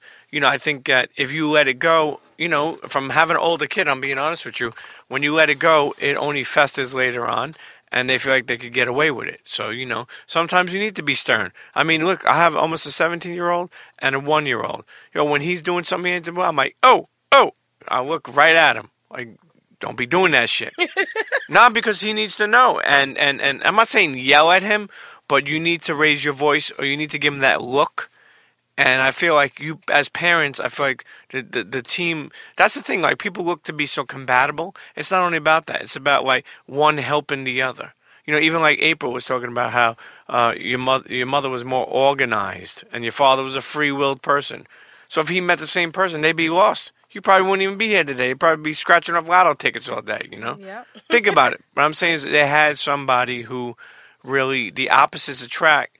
But keep his life in order. Yeah, most definitely. It keeps everything in order. I definitely feel like when it comes to discipline, though, because it's something I am struggling with, it's best when the parents are both on the same page. Like, you don't want to be the lenient, oh, it's okay, mom, and then you have the father out here looking like a crazy tyrant because he's the disciplinarian. So if you guys could find a happy medium, that would be great. Also, something that sometimes works for me, well, now that she's older, it's a little bit different because she knows how to manipulate, but is when your child does something wrong, ignore them. Don't even give them your attention. But then when they do something great, that's when you just praise them, so then they'll understand that if they want to get your attention, they're going to get it by doing the right thing, not the wrong thing. Because a lot of times when we do bad things, we just want someone to show us that they care. So try that. What about you, April? Do you have children? I don't. I have nieces and I have a nephew. I have nieces and I have a nephew, though, and they are they're growing. So you cool on April? Yeah. Yeah, you don't. Well, how do you think she was able to build a career? You think it's easy with kids? It's not easy. She got to deal with a guy complaining. I don't know what's going on because she got a ring shining in my face. Now, it's on the right hand, so I'm trying to figure, I don't know. But I'm nosy. Let's dig in real quick. That could be from Jay-Z. Nah, it's not Becky from, with the good hair. It might be from Jazzo. Jazzo ain't buying nobody no rings right now. That boy on the subway. Nah, don't do that. This is a ring I've had for a long time. I pull it out once in a while. I'm wearing it now. I wasn't wearing it for a while, but this is I've had this ring for a long time. Okay, so it's no symbolic like love moment. What's the next submission? So our next one comes from Aaron. Cheer. My name is Aaron. Love the show. I'm an aerospace engineer, and he puts Capricorn in parentheses, who is making a career change into the footwear innovation. The goal is to land a job at Nike. I've been a Nike head since the 90s, and I want to inspire and change the way we make shoes. I've reached out to over 20 current employees and visited Portland twice in the past 4 months. My question is, what is yours and Miss Lissa's current professional goals? Why are you acting? You want to go on a date? What advice would you have for someone looking to make a career change? What are your thoughts on fake it till you make it? What are some examples of creative ways people have grabbed your attention when asking for connections or advice? Holy shit, how many questions? He got a whole essay. What's his name again? His name is Aaron. Okay, listen, Aaron, first of all... King, how you doing? So, if you don't want to be with the Combat Jack show anymore, don't worry. You can definitely transition and do something That's new. Not A King. You sure? No. Okay. Anyway, the dude's name is Aaron, right? Mm-hmm. So, Aaron, listen, first off, salutes to being a Nike head. But if you want to broaden the horizon, you're in Portland. You have Adidas there, you have so many things. If you want to get into footwear and be innovative, you could get into any type of footwear company that is out there. Why not try and work for Under Armour? Why not try and work for Adidas or Nike? It don't just have to be Nike. I think sometimes, keep in mind, one of my friends was telling me that Nike gets 1 million resumes a month, I think, of people. Right. So, Yeah, it's very tough. And Adidas is on the motherfucking rise. And not saying that you'll get in over there, but what I'm saying is... Go see what Champion is doing. No, Champions... We're not talking about them for footwear. They definitely ain't doing too much. They ain't pay less. So maybe he can go and elevate them and get them popping. Maybe he should go to a lower end of the totem pole, and then that way he'll be like, get more attention. Get his experience going first. Like, sure. I'm sitting here with Triple Threats on right now, and that's Danny Shaw. Once again, he started a line, but he basically took all the hip hop brands. I'm wearing Onyx because I was Onyx's stylist, so it makes sense for me. But like he was strategic in doing that. And sometimes I'm saying you got to think outside the box. I know I just jumped into your advice. No, we wanted that. We wanted that. Let me ask you something. Wait, let's go through his questions and answer all 17 of them. No, we're not answering all 17. Hold up. But Sticky Fingers, was he always yelling when he talked to you when you styled him? It's like, yeah, let me get that overall. No, I think he's cool cat. Real cool. Yeah. Yo, so the first question is, what is your current professional goal, Pete? My current professional goal? Mm-hmm. To turn all my dreams into reality, and to spend time with my family and be able to leave them better than, than when you was here? When I was here. Yeah. And what about you, Miss Walker? I think he just stole the mic. He just dropped the mic right there. Nothing can come behind that. That was a good answer. Thank you. Thank you. I think I'll say ditto. Al. Cheer. Don't worry. What advice would you have for someone looking to make a career change? Do it. Do your homework. Do your homework, and talk to people, and just be authentic, be real, and there's a lot of people that will help, particularly even me. Meaning I talk to so many people just because of the way they reach out. Kind of like, yo, you have 5-10 minutes to get on a phone call. I know you don't know me, but I'm trying to do this, and I would love to get some advice. And if they come off cool, no problem. I hit them with my number. Call me up. It's funny because they're like, yo, I can't believe, I'm talking to you. I'm like, motherfucker, I ain't Bobby De Niro. You know what I mean? Like it is premio to God. Yeah, he is annoying on my phone every day. It's no honor. But, yeah, I feel like if you want to make a career change, I just feel like you should just go for it. I feel like if you're not failing at something, then you're not taking big enough risk. So just trusting your change and take that leap. Mm-hmm. April? I think that you're right. But I think right before you just take the leap, plan an action. So just have a plan. I think you should try to go and be a fly on the wall somewhere for a few days before you jump into the ocean. Because a lot of times we romanticize that other thing. The grass is greener on the other side. So you want to make sure that that's what you want to do. And that means if you have to humble yourself and do a little interning or sit in for a few days and figure out what it is, to see what that is, that culture, because then you might not even like it. I have people that intern with me first. And I've had interns that say, I'm rethinking this whole thing. I don't know if this is what I want to do. And that's exactly what I want them to see, because everyone's not built for fashion. You got to make sure you love it when you're making a jump like that. Yeah. Yes. And what are your thoughts on fake it till you make it? I think that, to be honest with you, I think that's something that someone put in my mind when I was young down on Wall Street many years ago. And they were like, yo, you got to fake it till you make it. And I didn't take it as being unauthentic. I took it as even though I had a $100 suit on and those guys had a $2,000 suit on, I made sure that I, got them fresh cleaned, and I had the Cray flannel cologne on. And, I felt Brew? like... No brew. I don't fuck with brew. Nah. But I just felt like I faked it till I make it. I don't see nothing wrong with it as long as you're not really living the fake life to a point where it's like you're faking your life. Fake it till you make it, to me, is just a confidence boost. That's how I feel. It's not something where it's like you're making believe, but meanwhile you're struggling, or you're making believe, but you can't even feed your family. Right. Fake it till you make it, to me, is just, roll with the punches. Right. Fake it till you make it, to me, is putting things into the atmosphere. Like, sometimes you have to let the universe know what it is that you want or need, and you have to put it into, and like the same way April was saying, like, if you don't believe, no one else will. So it's not about being fugazi, but it is about, okay, if I want to be a talk show host, what would a talk show host be doing right now? How would I move if I had my talk show? So that way, when it is time, you're ready. Absolutely. I agree with both of you. I think that it's confidence. Like, that street term came from confidence, like get in where you fit in, fake it till you make it. You have to try to figure it out. And a lot of times you might not know and be figuring it out. I think life is figuring it out along the way.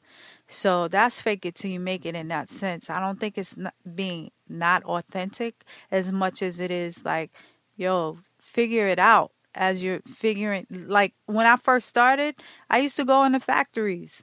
I literally would go into factories and be like, how much does it cost for this jean pant to make it? I had no clue to what I was doing. But by the third factory, they were all saying around the same price. And that's how I learned, not having a mentor. So you know what? I was faking it because I didn't know. And when he said, how much did you pay at the last place? I'd say a number, but that number was what I wanted to pay. Right. And then he would be like, no, that's crazy. No, it costs this. So when I went to the next factory and then I said my number and he said, no, that number is crazy. It costs this. I know the number now because the two of them gave me a ballpark. So that's faking it till you make it. You know what I mean? Figure it out. Right. What are some examples of creators? Wait, hold up. This guy has questions. You told You told the internet and they came with their questions. If you build it, they will come. Hold up. This is what's his name, Aaron? This is the Premium Pete Show. This ain't the fucking Aaron Show. We answered 5-6 fucking questions. Did. Listen, appreciate you, brother, man. We hope you got something out of the internet. Get involved with XP. Email at the Premium Pete Show at Gmail. You hear me? I do. Do it again. Okay. Email the Premium Pete Show at gmail.com. And wait, Aaron. Dwayne Edwards, I think he might still be out in Portland. Look him up. He does pencil. Yep. Yeah, he does pencil. So check him out. You know what? Let's jump right into. I don't trust people? Yep, I don't trust people. So, April, just so if you don't know, I don't trust people. I'm sure you see me on Twitter tweeting, I don't trust people. When we started the Premium Pete Show, we turned it into a segment. People submit every week of what and who they don't trust. Internet, you know how to get involved. Hashtag on Twitter, I don't trust people. At Miss Lissa knows, at Premium Pete Show, what you don't trust, who you don't trust. And if it ain't no fuck shit, like we always say, then we'll read it off on the show like we are now. What's the submissions? First submission comes from Real Captain Hero. People who post blank photos on IG. Hashtag I don't trust people. Yeah. What does he mean? Like just a plain white background or something? I don't know. Because sometimes people post it because when you go to like, their whole pictures, it's like a big picture, you know? So sometimes it's like a method to their madness, and they're just on some extra visionary shit. And if you go to their photos, not that one photo, like actually go to their page, it might be like it makes something. Yeah, so stop judging. I don't know. I mean, I don't know about really, you know, blank photos. It is what it is. It's kind of like whatever you do. But I just don't trust people who have blank profile photos. You know what I mean? Mm-hmm. Like eggshell type things, you know? Like, it's 2016, man. Put something in that fucking profile picture. I don't trust people who post, like, memes. Like, if most of your photos are just, like, words and memes or food, like, I don't trust you. Okay, well, then you don't trust me. Go ahead. What's the next one? Our next one comes from Drewski126. I don't trust people who don't know the first few bars of Notorious Thugs. Hashtag RIP Biggie. Yeah, I mean, it makes sense, you know. Young and dangerous, you know. Armed and dangerous. Don't rich homie Quan this shit. One. I almost rich homie Quan. You almost rich homie Quan. You're right. It is armed and dangerous. Armed and dangerous. Ain't too many can bang with us. Straight up, we know Angel Dust. Niggas labeled us Notorious. Thug that's niggas that love the bus. Yeah, niggas be scrambling and like. Violent and we just sitting here trying to win, trying not to sin. High on weed and oxygen. So much smoke needs oxygen. Steadily counting this Benjamin. Nigga, you should too. If you knew what this game would do to you. Been in this shit since 92. Look at all the bullshit I've been through. Hey, now Millie Rock. Okay, no Millie Rock. I got a little hype. Go ahead. That's how I do. April got me hyped with her stories. Put it on my way. Our next submission comes from Jamil Hendricks. I don't trust people who drink Red Bull and Monster energy drinks. Well, that's too much, but... So you can't have Coca-Cola and Pepsi? Like, you just can't like both? Mountain Dew and Sprite? A little bit of Sierra Mist? No. Like, no? Okay. No. I'll be honest with you, Monster Energy, it's a lot. And, you know, 5-hour energy is cool, but you got to be careful fucking with them things. To be honest with you, what I'm fucking with, I'm just speaking about what I'm fucking with, blueberry Red Bull. You get yourself a cup of ice... and pouring that blueberry Red Bull in that motherfucker, I'm telling you, official tissue. I just been drinking black coffee, no sugar, no cream. Okay. Shout out to Heavy D. That's the kind of girl I need down with my team, and I've really been drinking that. I've been on my white woman stuff, so I've been eating boiled eggs and sipping on black coffee, and I'm not trying to indulge in too much sugar. And is this gluten free? Like, I'm trying. I really am. Well, keep on trying. I am to try. I'm gonna succeed. Actually, I keep doing. Work it out. It's happening. I'm a little hungry right now, but it's okay. Let As it my come stomach to growls, life. I know that pounds are just shedding. It's going to be all good. What's next? I'm one waist trainer away from my goal weight. So, this next one is a Pete tweet. I don't trust people who put out cigarettes, then put it in their pocket. Yes. I had to tweet that the other day because the problem is first of all, them motherfuckers smell. They do. When you put out, people, let me tell you something. It's a fucking cigarette, okay? Let it go. Like Frozen said, let it go. These people, let me tell you something. I understand you pay for it. It's your fucking cigarette, right? And people just don't want to let it go. April, let me tell you something. They'll be out there smoking. Something will happen. They'll rub it on a fence. They'll rub it on the side, and they'll put it in their pocket. Do you know what a put-out cigarette smells like? Yo, that shit smells horrible. Yes, man. it does. Horrible. Even like Black and Miles, they only smell. Cigarettes just don't smell. Just smoke some weed and don't put it out. Finish it, and then go home.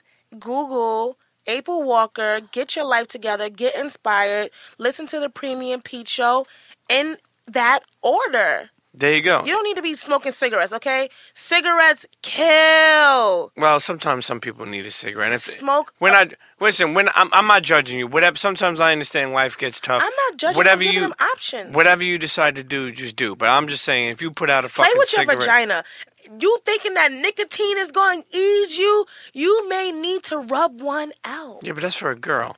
A guy could rub one out. Okay, well, he doesn't have a vagina, though. Well, still, men to rub one out. Well, maybe he does. Who knows? It's 2016. Anyway, we ain't judging your internet. But I don't trust people. Hashtag I don't trust people on Twitter. Add us Premium Pete Show. Miss Lissa knows. Let us know who or what you don't trust, and we'll read it off on an episode. So April, as we end this episode, we'll get to a couple more things. It's dope just to hear, one of the reasons I wanted you on here, not only because, we're friends, is because it's dope to just hear your story. Even though I know it so well already and, heard it so many times, I don't even look at it like that. But it's dope just to know the moves you made, the relationships you built, and then also hear what you're doing now, just continue to be an entrepreneur, continue to inspire people, continue to do, a lot of, what do you do? What do you do online? What do you do, like webinars? Yeah, so I'm doing a lot of, for the fall, I'll be doing a lot of online webinars again for people that want to BYOB, be your own brand. Mm-hmm. And then also for entrepreneurs and startups. And then I have a Walker Jim's book coming out for Christmas. Uh-oh, Santa Claus is coming, St. Nick. Go. So get your Christmas list together. Make sure I'm on it. And then, fashion film, the fashion film series stuff I'm working on. So yeah, hopefully that'll be coming soon. Listen, there's a lot of things in store for April, and it's like I said, it's good that you're still able to propel. And it's funny because you're one of the people, I feel like I met not many, but a good amount of good people later in my life who I feel like they, like they were meant to be in my life. There's a couple people that way that friends turned into family, and but you don't really find that later on in life. No. No. You don't meet people right. late in your life that you become so cool with and that you understand. And as I know you appreciate me and I appreciate you, and there's so many things that I've been through, Miss Lissa, and up and down where she's just been an ear. A shoulder, just, insight, just life shit. And, it's good to have friends, who have good hearts. And, you got I appreciate a big heart. You. Yeah, I appreciate you. Ditto. Yeah.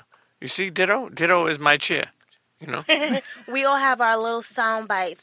I also appreciate you. And just like being a woman in this male-driven industry, I can appreciate the fact that you never compromise your integrity, and that you you stuck to your guns. So, thank you. Because it's really hard. It really is hard. And you are a beautiful woman, so you could have easily have swayed these men and used your beauty to get where you are, but you didn't. And a lot of the times it's harder, but it's worth it. It's always a challenge. Yeah. And she's embracing as she gets older. You know, she putting the gray with the fashion. Not hiding it. This is my stripes. Yo, let me tell you something. That's what I love about people. Like, you know, obviously you could tell you're somebody who always been into like some type of fashion where it's like, who knows what you were doing as a kid, like just trying to put something together with something. I could see it. But the point that really, you know, is funny to me is at my son's baptism at the party, one of my friends later on said, "Who's that lady with the gray hair?" She said, she looked like a young, sexy, older woman, you know? And I was like, oh, that's April Walker, man. And it's funny because it's like, you know, it reminds me of that. Even like, what's that guy's name? You know, Nick, the guy with the gray hair. He's like a fashion guy. His name's like Wooster or whatever. Oh, yeah. You know, but like, it's funny to see people who always been about that life. But when they get older, it's not like they're like, I'm old now. Right. You know, I'm not really about this fashion life. Nah, they're like, yo, I'm going to propel forever. Forever. Like, you may have a cane, MCM. You know what I mean? Like when you get older, you may get a walker, and you may put some April Walker. Check it out. Bling it out. Bling it out. You know, get that customization going. You know? But, you know, I think that it's exciting to have an episode that people could really look back on and just get some insight.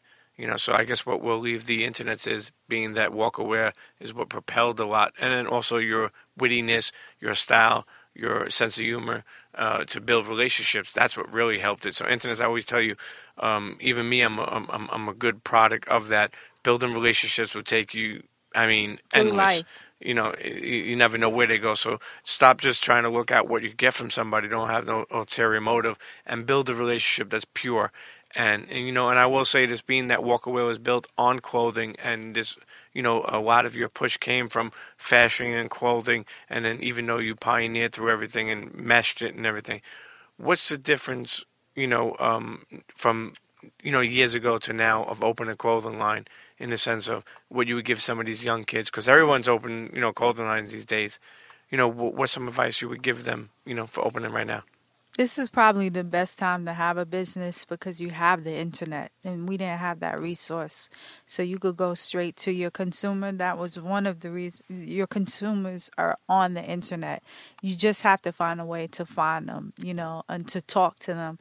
And I say being authentic. So this is not my quote. Let me start with that. But it's something that stuck with me in this entrepreneurial book I read called "Crazy is a Compliment." If you're trying to get your thug on, get that book. They say be flawsome, not awesome.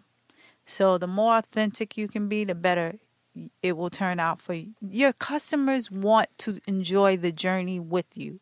So don't try to hide behind the curtains like you're the Wizard of Oz. You know, the Wiz in the Wizard of Oz. Don't try to be that guy. No, show them. Show them your pain moments. Show them your hustle. Show them your grind. And watch them watch you as you elevate yourself in your journey.